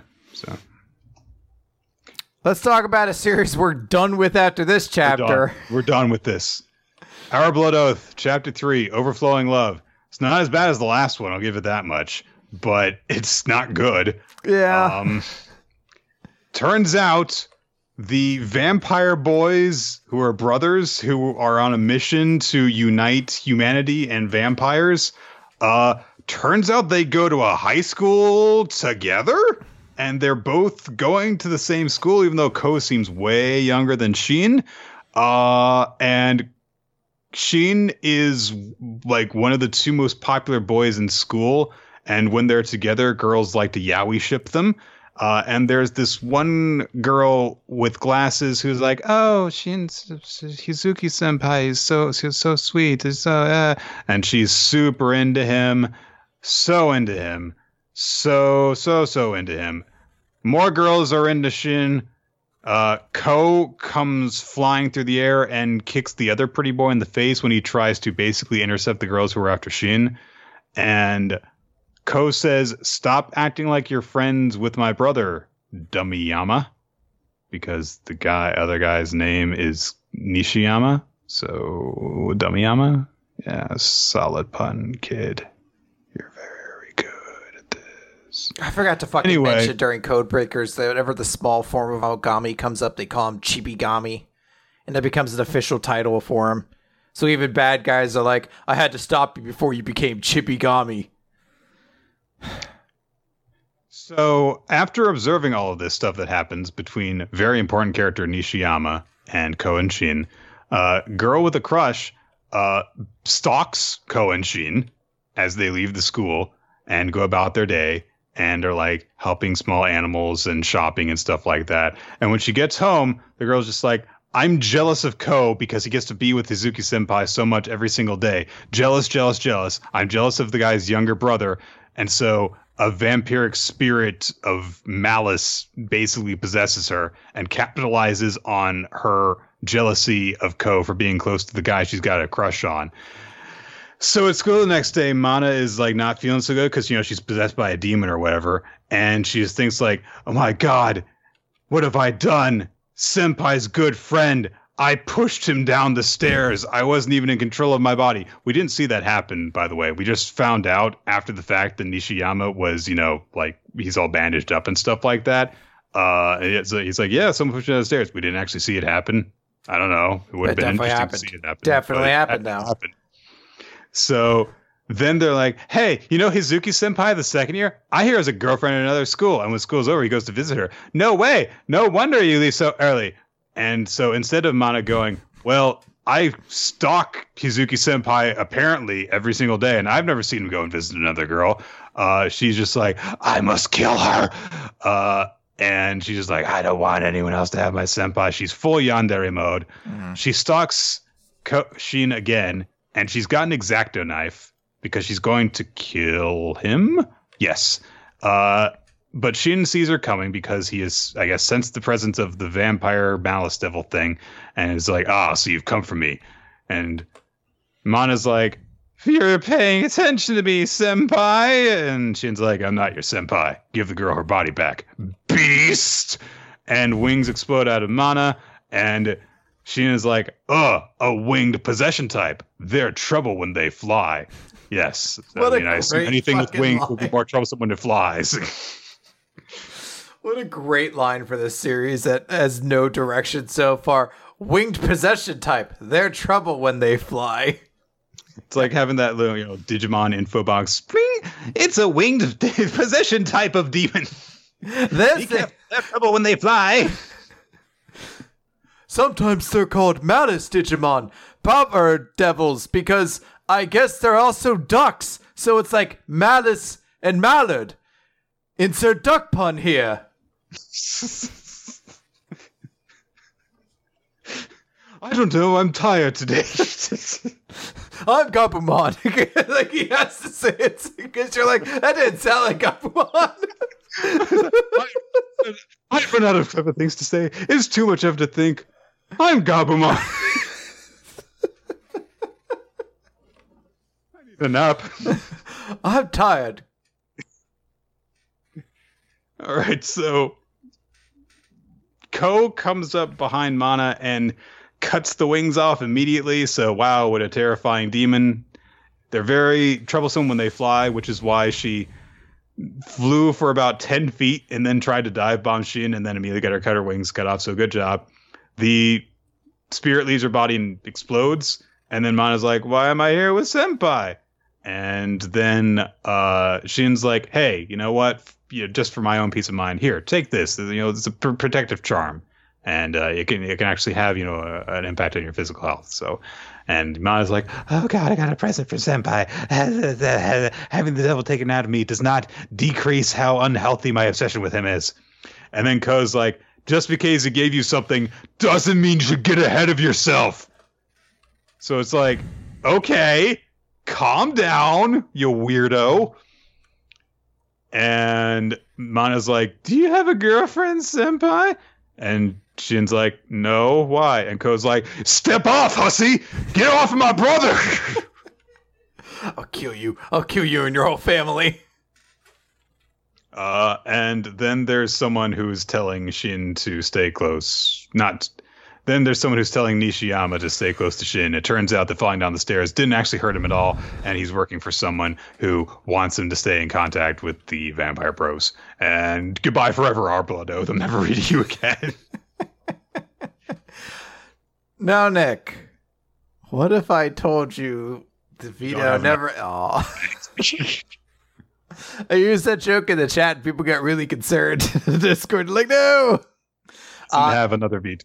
He already used it. We did Bone Collection, and you know what? I'm grateful for the content it generated. But yeah, no, this is just straight garbage. Like, and look, straight garbage is the wrong term. It's just not very good, and it's very poorly timed because the flavor that this series kind of really embodies is already being done better by a series that only is 2 chapters older than it. Like Phantom Seer does everything our Blood Oath does, with the exception of Yaoi Bait, more than our Blood. Like when Blood Oath had the girl with the fucking box cutter walking behind, it's like, oh, it's supposed to be kind of scary. I'm like, Phantom Seer is just doing horror better than you at this point, I mean, last week when the mirror phantom first revealed itself and you saw the demonic reflection of Iori, that moment alone nearly made me go, we're adding Phantom Seer back to the recap. And I think that it's something that we're definitely going to keep in mind, especially as we get this next round of cuts coming, that we might end up bringing that back in, because I have been keeping up reading it since we dropped it. And it is actually pretty damn good. So yeah, I was gonna say, I was like, Phantom Seer's doing everything better than our Blood Oath. And to be clear, Phantom Seer is just okay. Like it's good. It's not amazing though. It's not like I'm like it's like leagues better. That's just kind of really showing where our Blood Oath is, where it's like everything you're doing is being done better by a pretty good series, and that's it. Well, and there's the other problem is that there are so many series like these in general running right now that even with Phantom Seer, I have to go objectively it's good. I'm just not usually very excited to read it because there's so much else just like it going on in the magazine right now. But just for the sheer freak out moments that happen in it, those are worth mentioning. So yeah.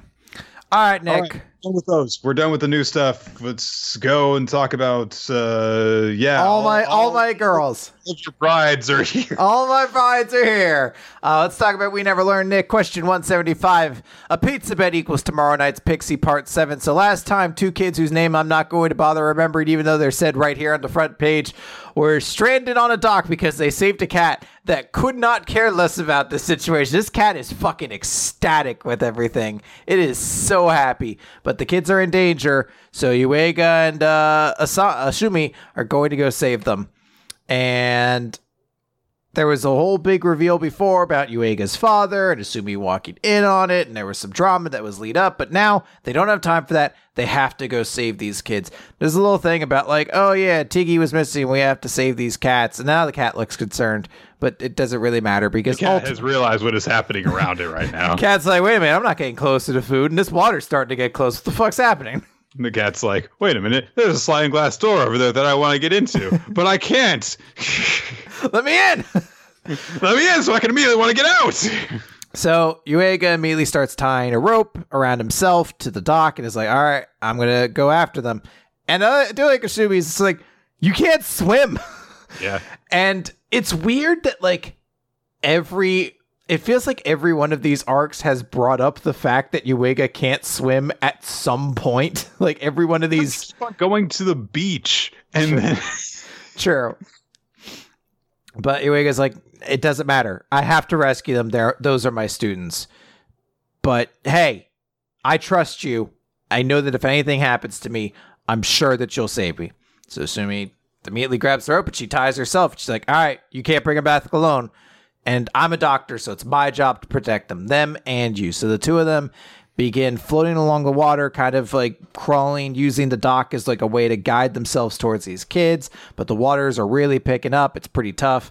Asumi almost slips at one point. Yuiga grabs her.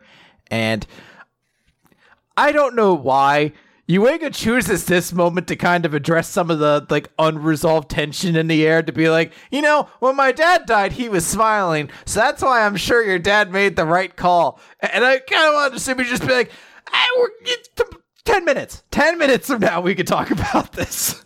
Or alternately, what? Yeah, can't hear you.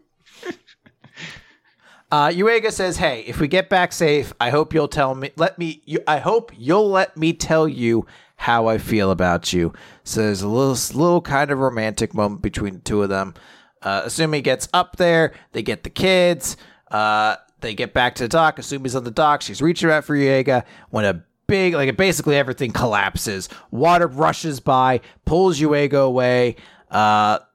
Immediately, the moment he gets swept away, her dad dives into the water with a flotation device, lifesaver, and goes after like an Olympic swimmer style dive. Yeah. Whoa! Dives like dolphin. Straight in. Yeah.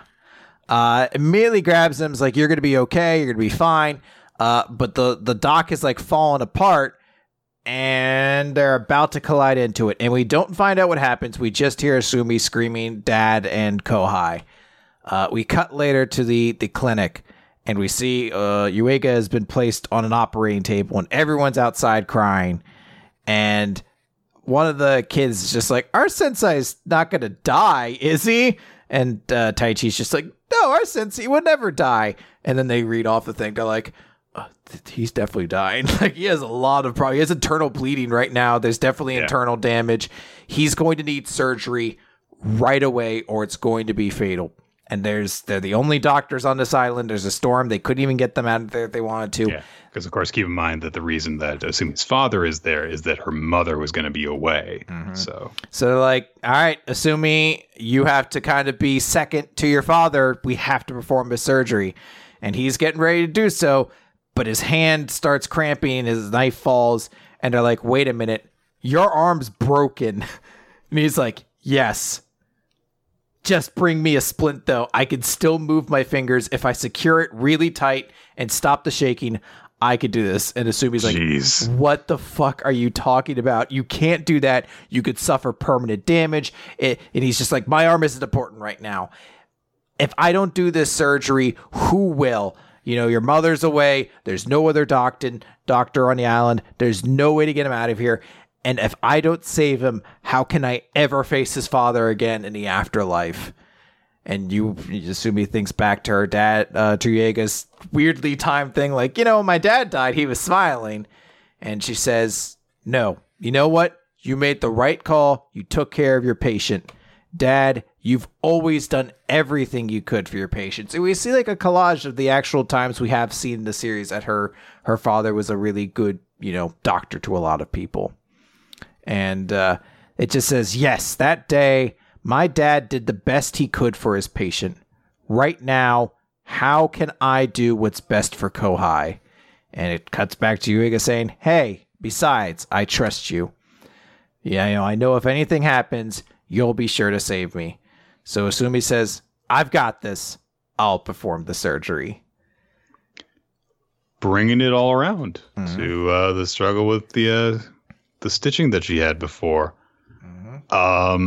Yeah, talk about freaking raising the stakes. Like when this happened and Yuiga literally ended up on an operating table, I was like, "Jeez, holy shit!" Before, like, oh no, he fell and broke his leg. Like, is he gonna miss the exam? That was the big problem that we had before this.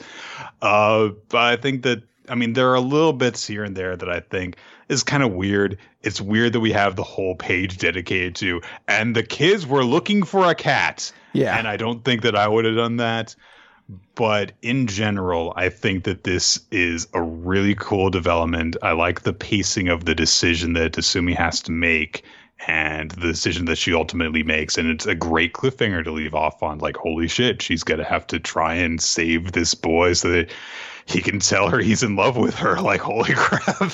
It's so amusing to me that this little route started with Yuiga and Asumi being on this island together. And it's like, oh, these old flings have met again. We're going to have some romantic adventures. Ooh, there's a little bit of like a sexy hot spring episode. And then it ends on like this cartoonish medical drama series. Like, if you don't get it, if I don't operate on him right now, he is going to die. Dad, you can't do it. Your hand's broken. He's like, staple my hand together. I'll do it. Like, it's so big. I fucking love it, man. We better have like some sort of a sci-fi adventure for the Kirisu route. Like, yeah. Gotta go fucking space or something. Yeah, awesome chapter. Like I said, little nitpicks with part of it, but just the big delivery is very good. So, Dr. Stone, Z equals 167. Different strokes rule the world with science. So, Tsukasa, at the exact moment that it seemed that Zeno's forces, mostly Stanley, were going to take over the Perseus, they finished tunneling, they barged into his throne room, and Tsukasa and Kohaku and Hyoga all have Zeno pinned down right now. And Zeno basically pretty quickly figures out, like, oh, you tunneled here, didn't you? Because that way you managed to avoid all the guards and stuff like that.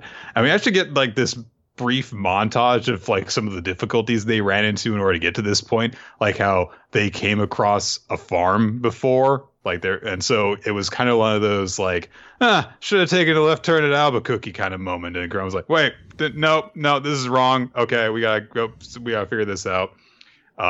But that also has the advantage of, oh, hey, this is the place where they grow the corn. This is the kind of stuff that we need to get back to later.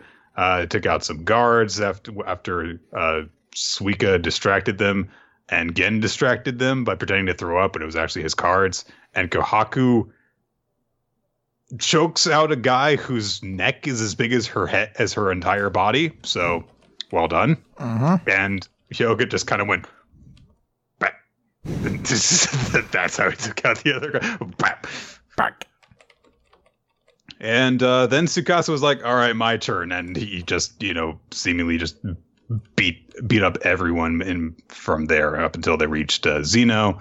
Chrome gets a look around the base and stuff. Is like, oh, wow, look at all this advanced stuff.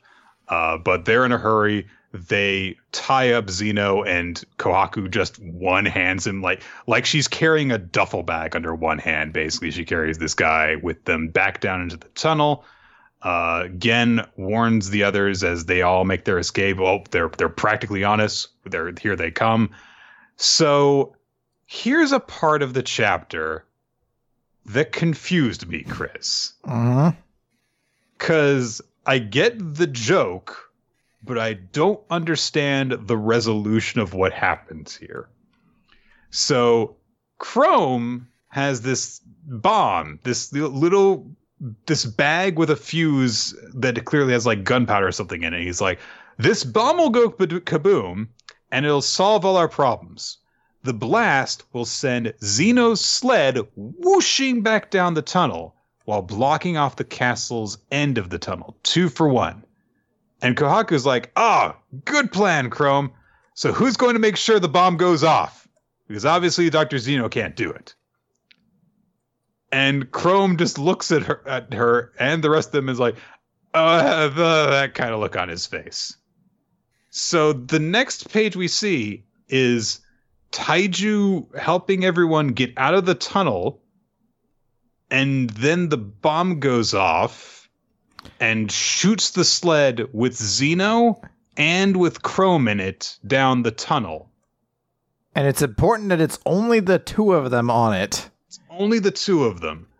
So I believe that the reason that Chrome set off the bomb while he was there was to make sure that the bomb was set off. But if everyone else went down the tunnel and got out of it, I don't know why they had to put Xeno in the sled. Yeah, it's kind of weird because you would assume if the people are right behind them and they need to have this big explosive getaway, that they would have all had to have left in the same kind of mode. You know, if it's like, hey, we're only going to be able to outrun them if we use a sled, then either there has to be more than one sled or they should all be on the same sled. And I guess there is just another sled that we didn't see or something. It's very confusing as to why the rest of the group makes it all the way to the other side of the tunnel, but Chrome and Xeno get stuck midway because the explosion collapses the mine on top of them. Yes. That is the development. That's like, it's important that we get to this situation so that we can then have the thing that Chrome does afterwards. But it's very weird. Like, why did you do it this way? Because it doesn't really make sense that they did this, but whatever. So everyone realizes what has happened, which is that the tunnel has not just collapsed on the side that they set the bomb off on, but also on the other side. Because, you know, setting off an explosion while you got a tunnel, it's hard to predict what's going to happen. So the doctor on Xeno's side stops people from running off to try and find where the tunnel leads. And it's just like, no, if the tunnel's collapsed, we've got to dig it out. And the team that digs to them is going to win. So don't split our digging forces. And they just start moving. Chrome, however, has a little bit of equipment, of course, from the sled. So he starts digging from the other side as well. And he and Xeno can have a conversation in this situation, of course. And Xeno's like, oh, you know, you constructed this entire tunnel. You had this cable car escape plan. It's truly elegant. You're a man of intellect, Chrome. So think about it. Where should you be digging? Which side should you aim for? Your ship and your allies have lost. Stan has already taken over. The battle is over, and I have no intention of ending any more lives. This is the new world. I am its ruler. All that remains is for you to become my subjects. And Chrome's like, fuck you, basically. He says, why should you get to rule? And Xeno says, because I can lead the ignorant masses. Look at this close-up of my weird finger claws things. And there's this really cool visual in this 2-page spread where Xeno complains about how things were in the 21st century, how all these different people basically used him as a puppet. He had all this scientific knowledge, but he had to follow all these rules, all these decrees that people put forth by brutes who would sooner throw a punch than see the true value of science. And Chrome, of course, thinks about Magna. And he's like, yeah, I know a few Magna's the guy in Black Clover. He says, I know a few people who are like this. And Xeno's like, join me and we shall rule the galaxy, of course, like that. But Chrome says, you know, meatheads like Magma, they do love power and muscles and all that. But to be honest, I don't understand why you want to do this, why you consider them inferior. Different strokes, you know, that doesn't make them fools. I ain't so high and mighty to judge people on what they love. Chrome said gay rights. So he keeps on digging, and shortly enough, this situation is resolved.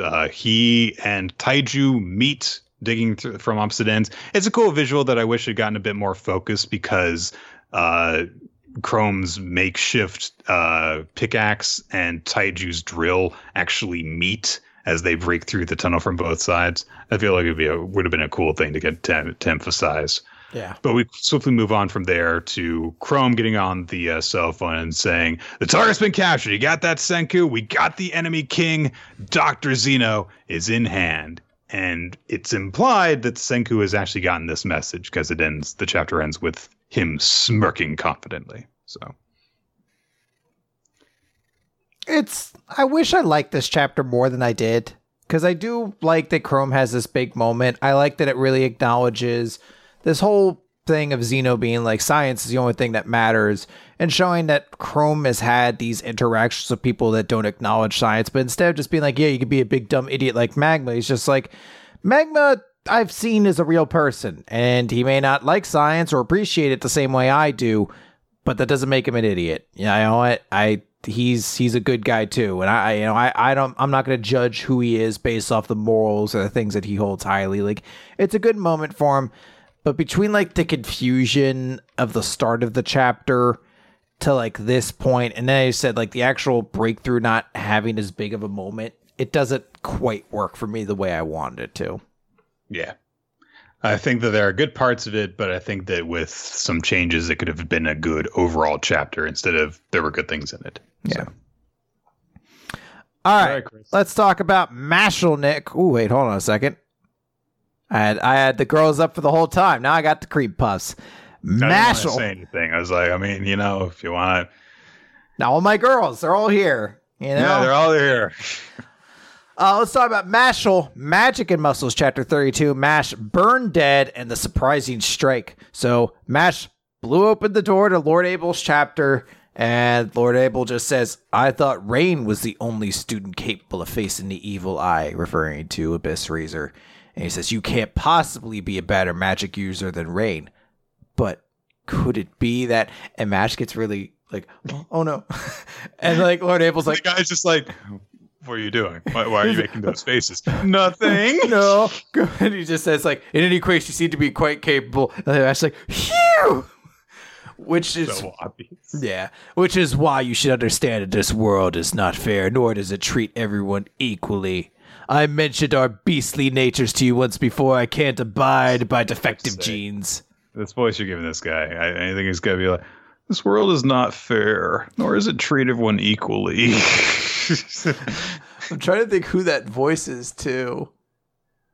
This world is, it's like a weird Matthew McConaughey, almost like this world is not fair. I was going for whiny teenager, but I guess that I'm a little bit too down here now. This world is not fair, nor does it treat everyone equally. I don't know. All right, now you're doing angsty Kermit. I mentioned our beastly natures once to you before. He's like, we are positioned to take from others. Those we pity take advantage of us, so we selfishly uphold our advantages. Audacious of us, is it not? Why then do we burden ourselves with useless baggage? And Mash just like, and what about the people who can't use magic? What happens to them? Abel just says, oh, we must dispose of them. I like Mash's face like, oh. But that's me! He's like, merely segregating them from society is too kind. I will fix this system, and we mustn't forget the underachievers and those who shelter the weak. And Mash thinks about those who shelter the weak and thinks about his dad, who has taken care of him and been really nice. And we see a bunch of like weird new references about how Mash did this weird middle panel that gets me. Yeah. This thing where Mash as a baby basically was doing double back somersaults, and like they do the whole like you grab the fly thing, but it's with cream puffs. When you can take this pebble from my hand, you will be ready to leave, and it's just like you ate my cream puff. But it also finishes with them saying, Mash, I'm proud of you, my son. So Mash just says, okay, I understand. Your kind of way is a problem for me, so I don't think we can be friends. Abel just says, well, I guess you don't understand. You're a little dense, and defective genes must be eradicated. He sends a whole bunch of his dolls after him. Love shows up and is like, whew, I worked my pigtails off today. Is the door broken? we gotta get used to this girl being around all the time, I think. Yeah. So she happens upon the scene and watches Mash just punch one of the dummies away.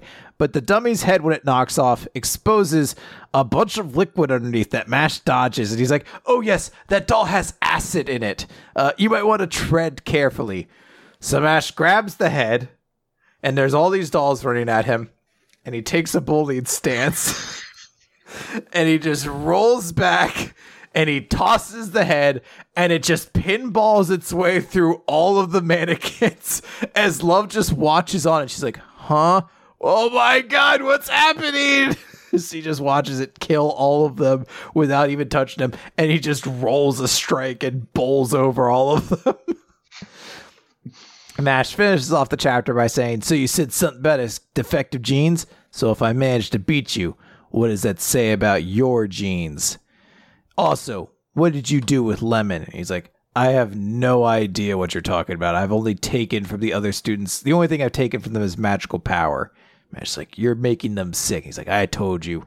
The strong take from the weak. That's all right. And a bunch of like more detailed marionettes come out. And bigger ones, yeah. Yeah, and he's like, you lack the power to stop them because you've hit your limit. And Mash, of course, just immediately punches them away. This awesome 2-page spread where Abel looks all cool and confident. And you just see all the new mannequins just shooting straight past him. And this is the only thing I really didn't get. Because Abel's like, he's grown since last time. You're like, how would you even know? He clowned your dummies the last time you used them against him too.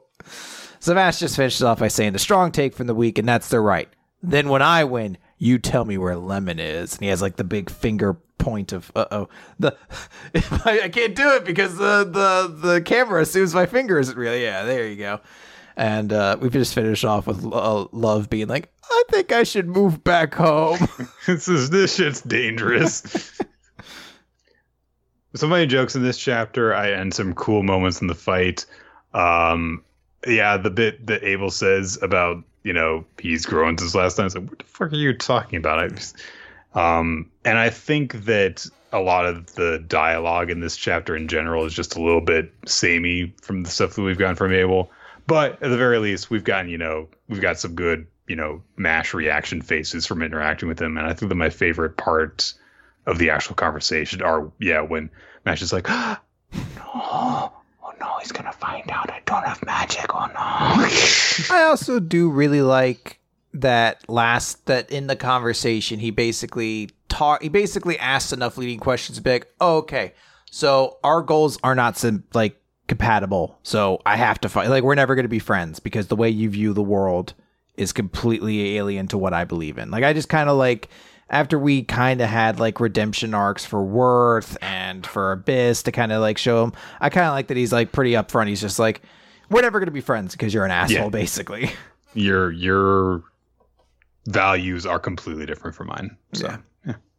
Well, yeah, it's also a very innocent way of putting it. It's like, I don't think we're ever going to be able to be friends, as opposed to like, I've got to kick your ass. So. All right. Let's talk about Ayakashi Triangle, Chapter 14, Inside Matsuri. Oh, I bet I'm misinterpreting the sexuality of that line. I can't possibly be misconstruing it to give it a sensual implication. No, that's far too innocent. So, to start with, I will say, this color page that opens up Ayakashi Triangle is very pretty. Kentaro Yabuki is a very good artist. I have never attempted to claim anything other than that. It looks really good. It looks very movie postery. So credit on that. We open on Garaku, who is doing some sketches of the super muscular sensei guy. And after he just kind of mentions that, like, oh yeah, I decided to stay here in town for a little while. And the teacher's like, oh, does that mean you discovered a theme or something that grabs you here? And Garaku's like, I have indeed. Okay, so we cut over to Matsuri, who's going to go and visit Suzu. And we meet, I think for the first time, Suzu's little brother. This kind of 11 and 12-year-old looking kid named Rita. Shirogane is there along with Matsuri, who is wearing like a very traditional, Japanese clothing, the kind of, like the shirt that like ties around the side and stuff. And Matsuri makes the comment of like, "Oh, Rita, you've gotten so big." And Rita's like, "Have we met? Do I know you?" Because of course Matsuri was just a guy back then. So yeah. And Rita immediately goes like, "I didn't know that Matsuri guy that would visit was actually a girl this whole time. And now her boobs are huge." And we just get this narration just like Rita is approaching puberty. It's like, he's not approaching it. He's not approaching it. They go into Suzu's room. Matsuri's like, "It smells nice." "Oh, right, because it smells like Suzu."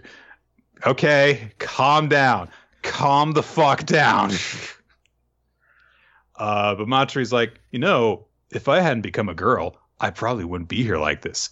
I don't know. I feel as though if like demons were attacking your best friend, then there might be occasionally things where you would want to just go into her room to make sure that, she was safe, whatever. He's like, no, I can't save you. It'd be taboo for a young male to enter a young female's room. You're going to have to be eaten by that fox demon. I guess it is consistent with the very innocent, but getting into hormone stuff that the two characters have going on, but it is still just like, come on, like, fuck off. So, Suzu asks about Garaku because apparently Matsuri's grandfather knew about him.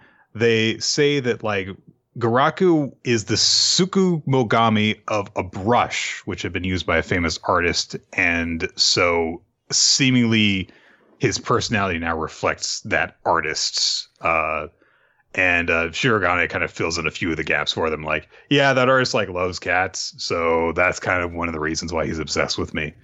At that very moment, Garaku appears outside of Suzu's window and is like, "Oh, Shirogane, I have found you." Shirogane is like, "Oh no." Garaku does a cool thing, which is that he quickly paints a sketch of a door on the wall outside, and then he just, opens it up from the outside. It's a nice little detail that you see him draw it in order to create the door. He drags off Shirogane to, I don't know, fuck the kitty. I don't know. Place. So. Let's just assume it's the most perverted thing it could possibly be when it comes to this series. Why not? Matsuri and Suzu are left alone. Oh no, they're alone in Suzu's bedroom. And Matsuri's like, it's not like things are like that between us. And then because he's a weirdo, he thinks about how Ninokuru declared he was in love with Suzu. Because like, that's what I would be thinking about in that circumstance. Sure. So Suzu apparently has been talking this whole time, and she's like, "What do you think?" And he's like, "I'm not thinking about your boobs or the other guy who wants to have sex with you. I mean, not that I want to, because honestly, I don't know if I do, because..." So we get something that I don't think has actually been brought up since like the first chapter of the series, which is the difference between spiritual energy and life energy, Kon and Haku, which is that humans have both types, and an Ayakashi medium can manipulate Haku, life energy, which is the only form of energy that Ayakashi actually have.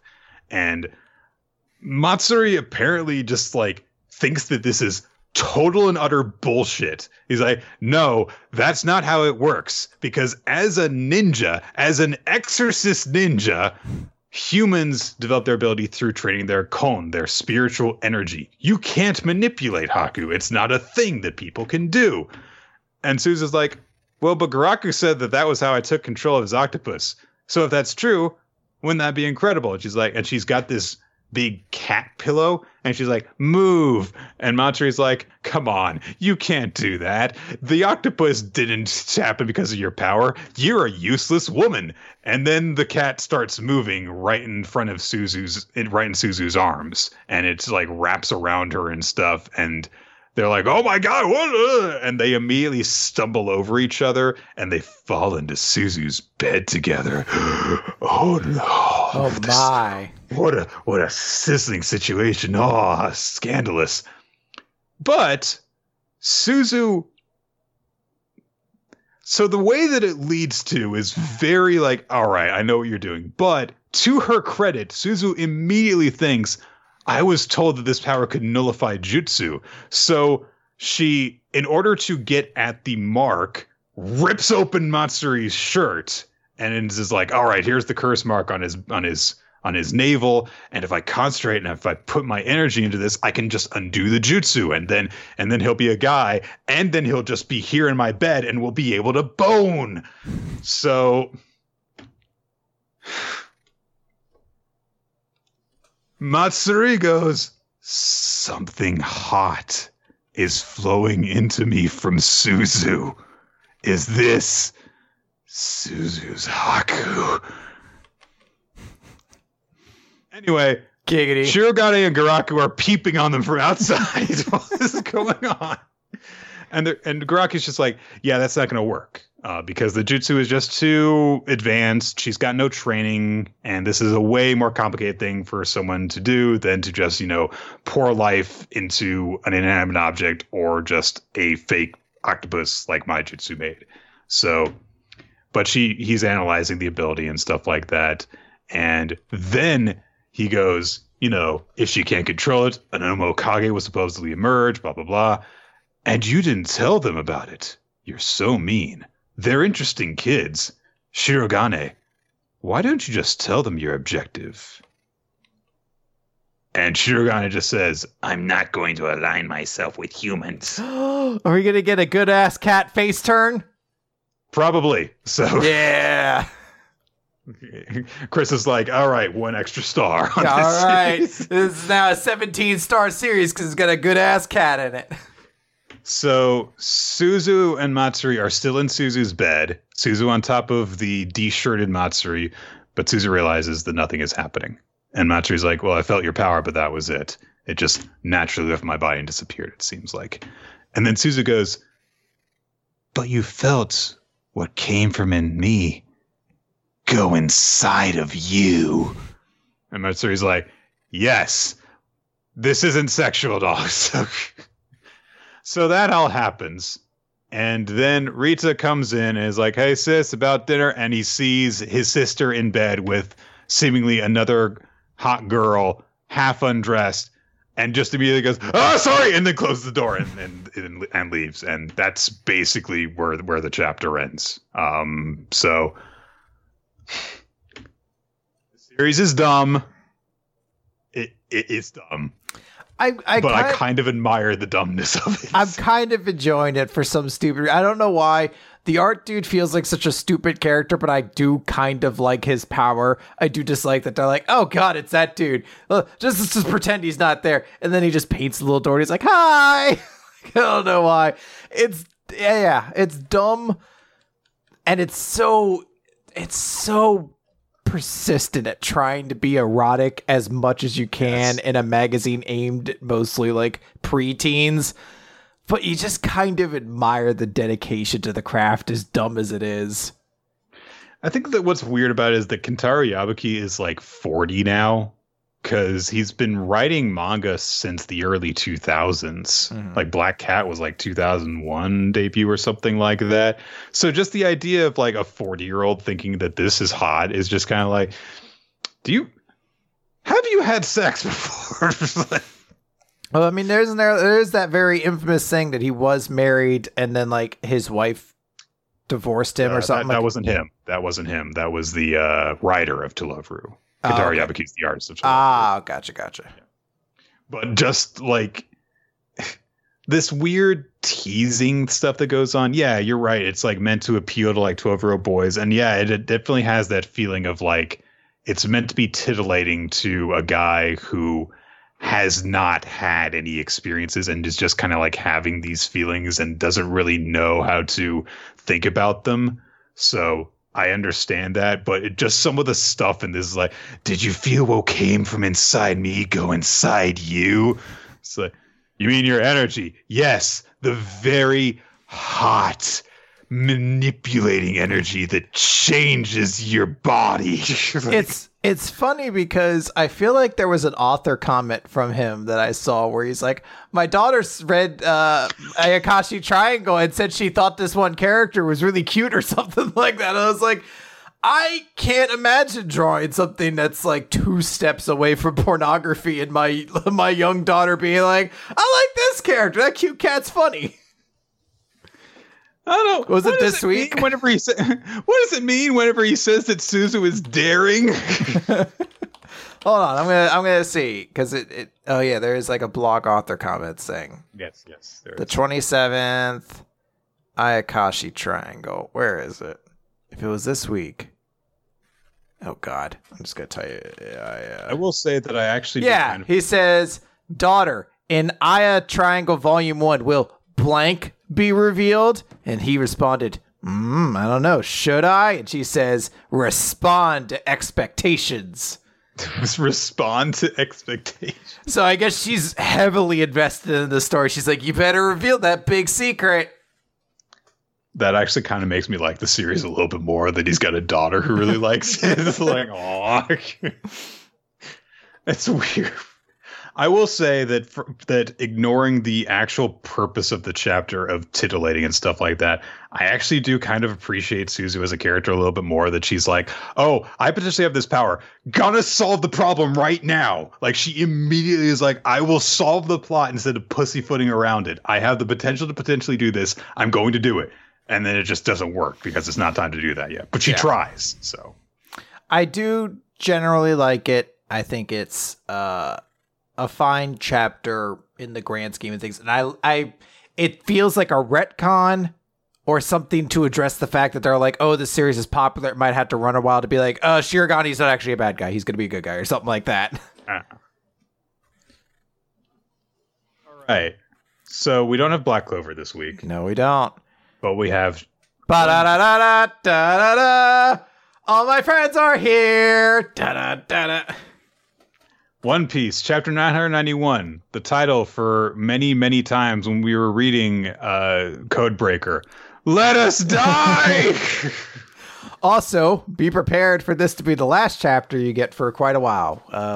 One Piece is going to be on break until like late October, mid-October. Oda fell ill suddenly, so he needs some time to recover. We wish him the best and hope that when he is back to writing One Piece, that he feels better than ever. So. Yep. The fight's going on. X-Drake is there. And everyone loves him. I had somebody really angry because they're like, it's not pronounced X-Drake. It's pronounced Diaz-Drake. And I had to look it up. Apparently it is. Look, I don't understand. It might be problematic of me to be saying, like, I don't care how it's supposed to be pronounced because, like, I don't know if it's like a cultural thing that the X is supposed to be pronounced Diaz. I just have always called him X-Drake. It's the same reason I know her name is not Jewelry Bonnery. I always call her Jewelry Bonnery, so that's why I do it. So it's just happened. I didn't even notice that about you because it's Bonnie, right? Yeah, it's Jewelry Bonnie, but I always call her Bonnery. It's how I learned the name. It's just how it's going to be. I mean, that's something that I can totally understand because, just like it, the rhyme sticks with you. Yeah. Anywho, so Drake recalls the advice that Cody gave him. Is like, when he's a friend, he's so close to you, but when he's an enemy, he's completely out of reach. That's the kind of person he is. And Drake was just like, what do you mean by that? And Cody's like, Luffy has this power that pulls people in toward him. And Luffy in the present is like, I know you. You want to defeat Kaido, huh? And Drake continues to say, I can't tell you why, but our goals are aligned. And Zoro starts clashing swords with him and is like, don't go pulling out stupid crap right now. Come on, this guy was working for Kaido like Hawkins was. And Drake's like, yeah, but I've been fired from that position. And Zoro's like, so you're with us because that's it? And Frankie is like, yeah, I don't trust that guy. And Jinbei is like, you can't trust him. There's a code of honor in the pirate world. And Luffy's just like, yeah, you can join us. Luffy. Yeah. So, the people surrounding them start to act, Page One and Ulti rejoin the fight and stuff. Usopp intercepts I believe, page 1 with his green star thing. He, I think launches a gas attack of some sort is what happens. And Ulti is upset about this, and she looks over her shoulder and is like, who did that? And we see Nami standing, looking stern and stuff. And there's word from behind her goes, oh, Nami, why are you calling the fish control is getting rid of lizards? I don't feel ready for this. And for whatever reason, Usopp's hiding behind Nami and pretending to speak for her. I didn't notice it before. I must have missed the panels. And it's so funny that he's like, I'm gonna hide behind the only other Straw Hat who's more fight adverse than I am. I don't know why the fuck he does this. So Nami's like, I didn't say that. Oh, also the battle is starting. Bye! Just runs away. Yeah, page 1's bearing down on Usopp. Ulti's pissed off. Sanji calls over to Usopp as he and Nami book it away. I'm counting on you to keep Nami safe, Usopp. And then they rush off. They run into Scratchman Oppo, who uses his voice powers again, blah, blah, blah. And he calls out to the giant things that got their asses kicked in the previous chapter. And he says, you look pathetic right now. The 10 of you have laid waste to countless towns together. You can't get clobbered while you're drunk at a party. That's not funny. Okay. Look, I will admit this. They're trying to make the numbers a big deal, and it's just not working. The numbers suck. There's already too many things for me to keep track of. Too many characters in this arc. Yeah. And it's a big thing that Hacha shows back up now, too, because, Hacha, we're about to talk about it, but Hacha's going to, go after Frankie. And it's none of these characters have personalities. They're just big things, and we've already seen the Straw Hats beat big things before. But Chris, they're part of the Codemen, and they're part of the Recodes, and they're part of the Angels. Oh my god, I'm starting to get flashbacks. So, yeah, there's giants, and yeah, Hacha is there, and Jinbei gets an idea and says, listen, Frankie, run out of this dome. If the big one fights in here, the samurai won't last. Makes sense. Giant guy in an enclosed space, he could cause a lot of trouble. So the Frankie tank runs off. Mm-hmm. And Drake and Zoro are still fighting each other at this point. Drake's like, your victory serves my purposes. And then he's like, yeah, how's that sound? And Zoro's like, I mean, you're still hiding where you stand, and I don't like that. Scratchman Appa says, I'm going to call more of the numbers. Okay. So the two of them instead turn on Appa and start trying to fight him. And he's like, oh, you're going to try and leech off of that little pirate crew, huh? And Drake says, well, I've always hated that guy. I'm going to destroy him, but not for you. They're like, all right, whatever. I hate him too. And they start going after him. But then, bullets fly down on all three of them. Queen's got a minigun, which is awesome. And he's like, I'm not going to let you just, walk away, you fucking spy. Good point. And there's a weird moment where someone who's been shot by an errant bullet is like, it hurts. And Zoro says, that's a weird weapon. And Drake says, did you really think you could kill me with that? Unless these bullets... And then we cut away. I could only assume that they're diseases, similar to the ones he used back at the prison, or Sea Stone. But Sea Stone doesn't seem to really gel with the other guy being like, it hurts, unless he has a secret devil fruit. So I'm assuming it's supposed to be pretty relevant to that poison thing they had back at the prison. Yes. Meanwhile, on the roof, Jack's been defeated. Hooray! It's over. He got his ass kicked after Cat Viper and Dogstorm went Sulong. One of his tusks is broken off. And there is a kind of a cool little moment where, Jack is like, I failed you, Master Kaido. And Kaido's like, no, This does not make you weak. They're just that strong.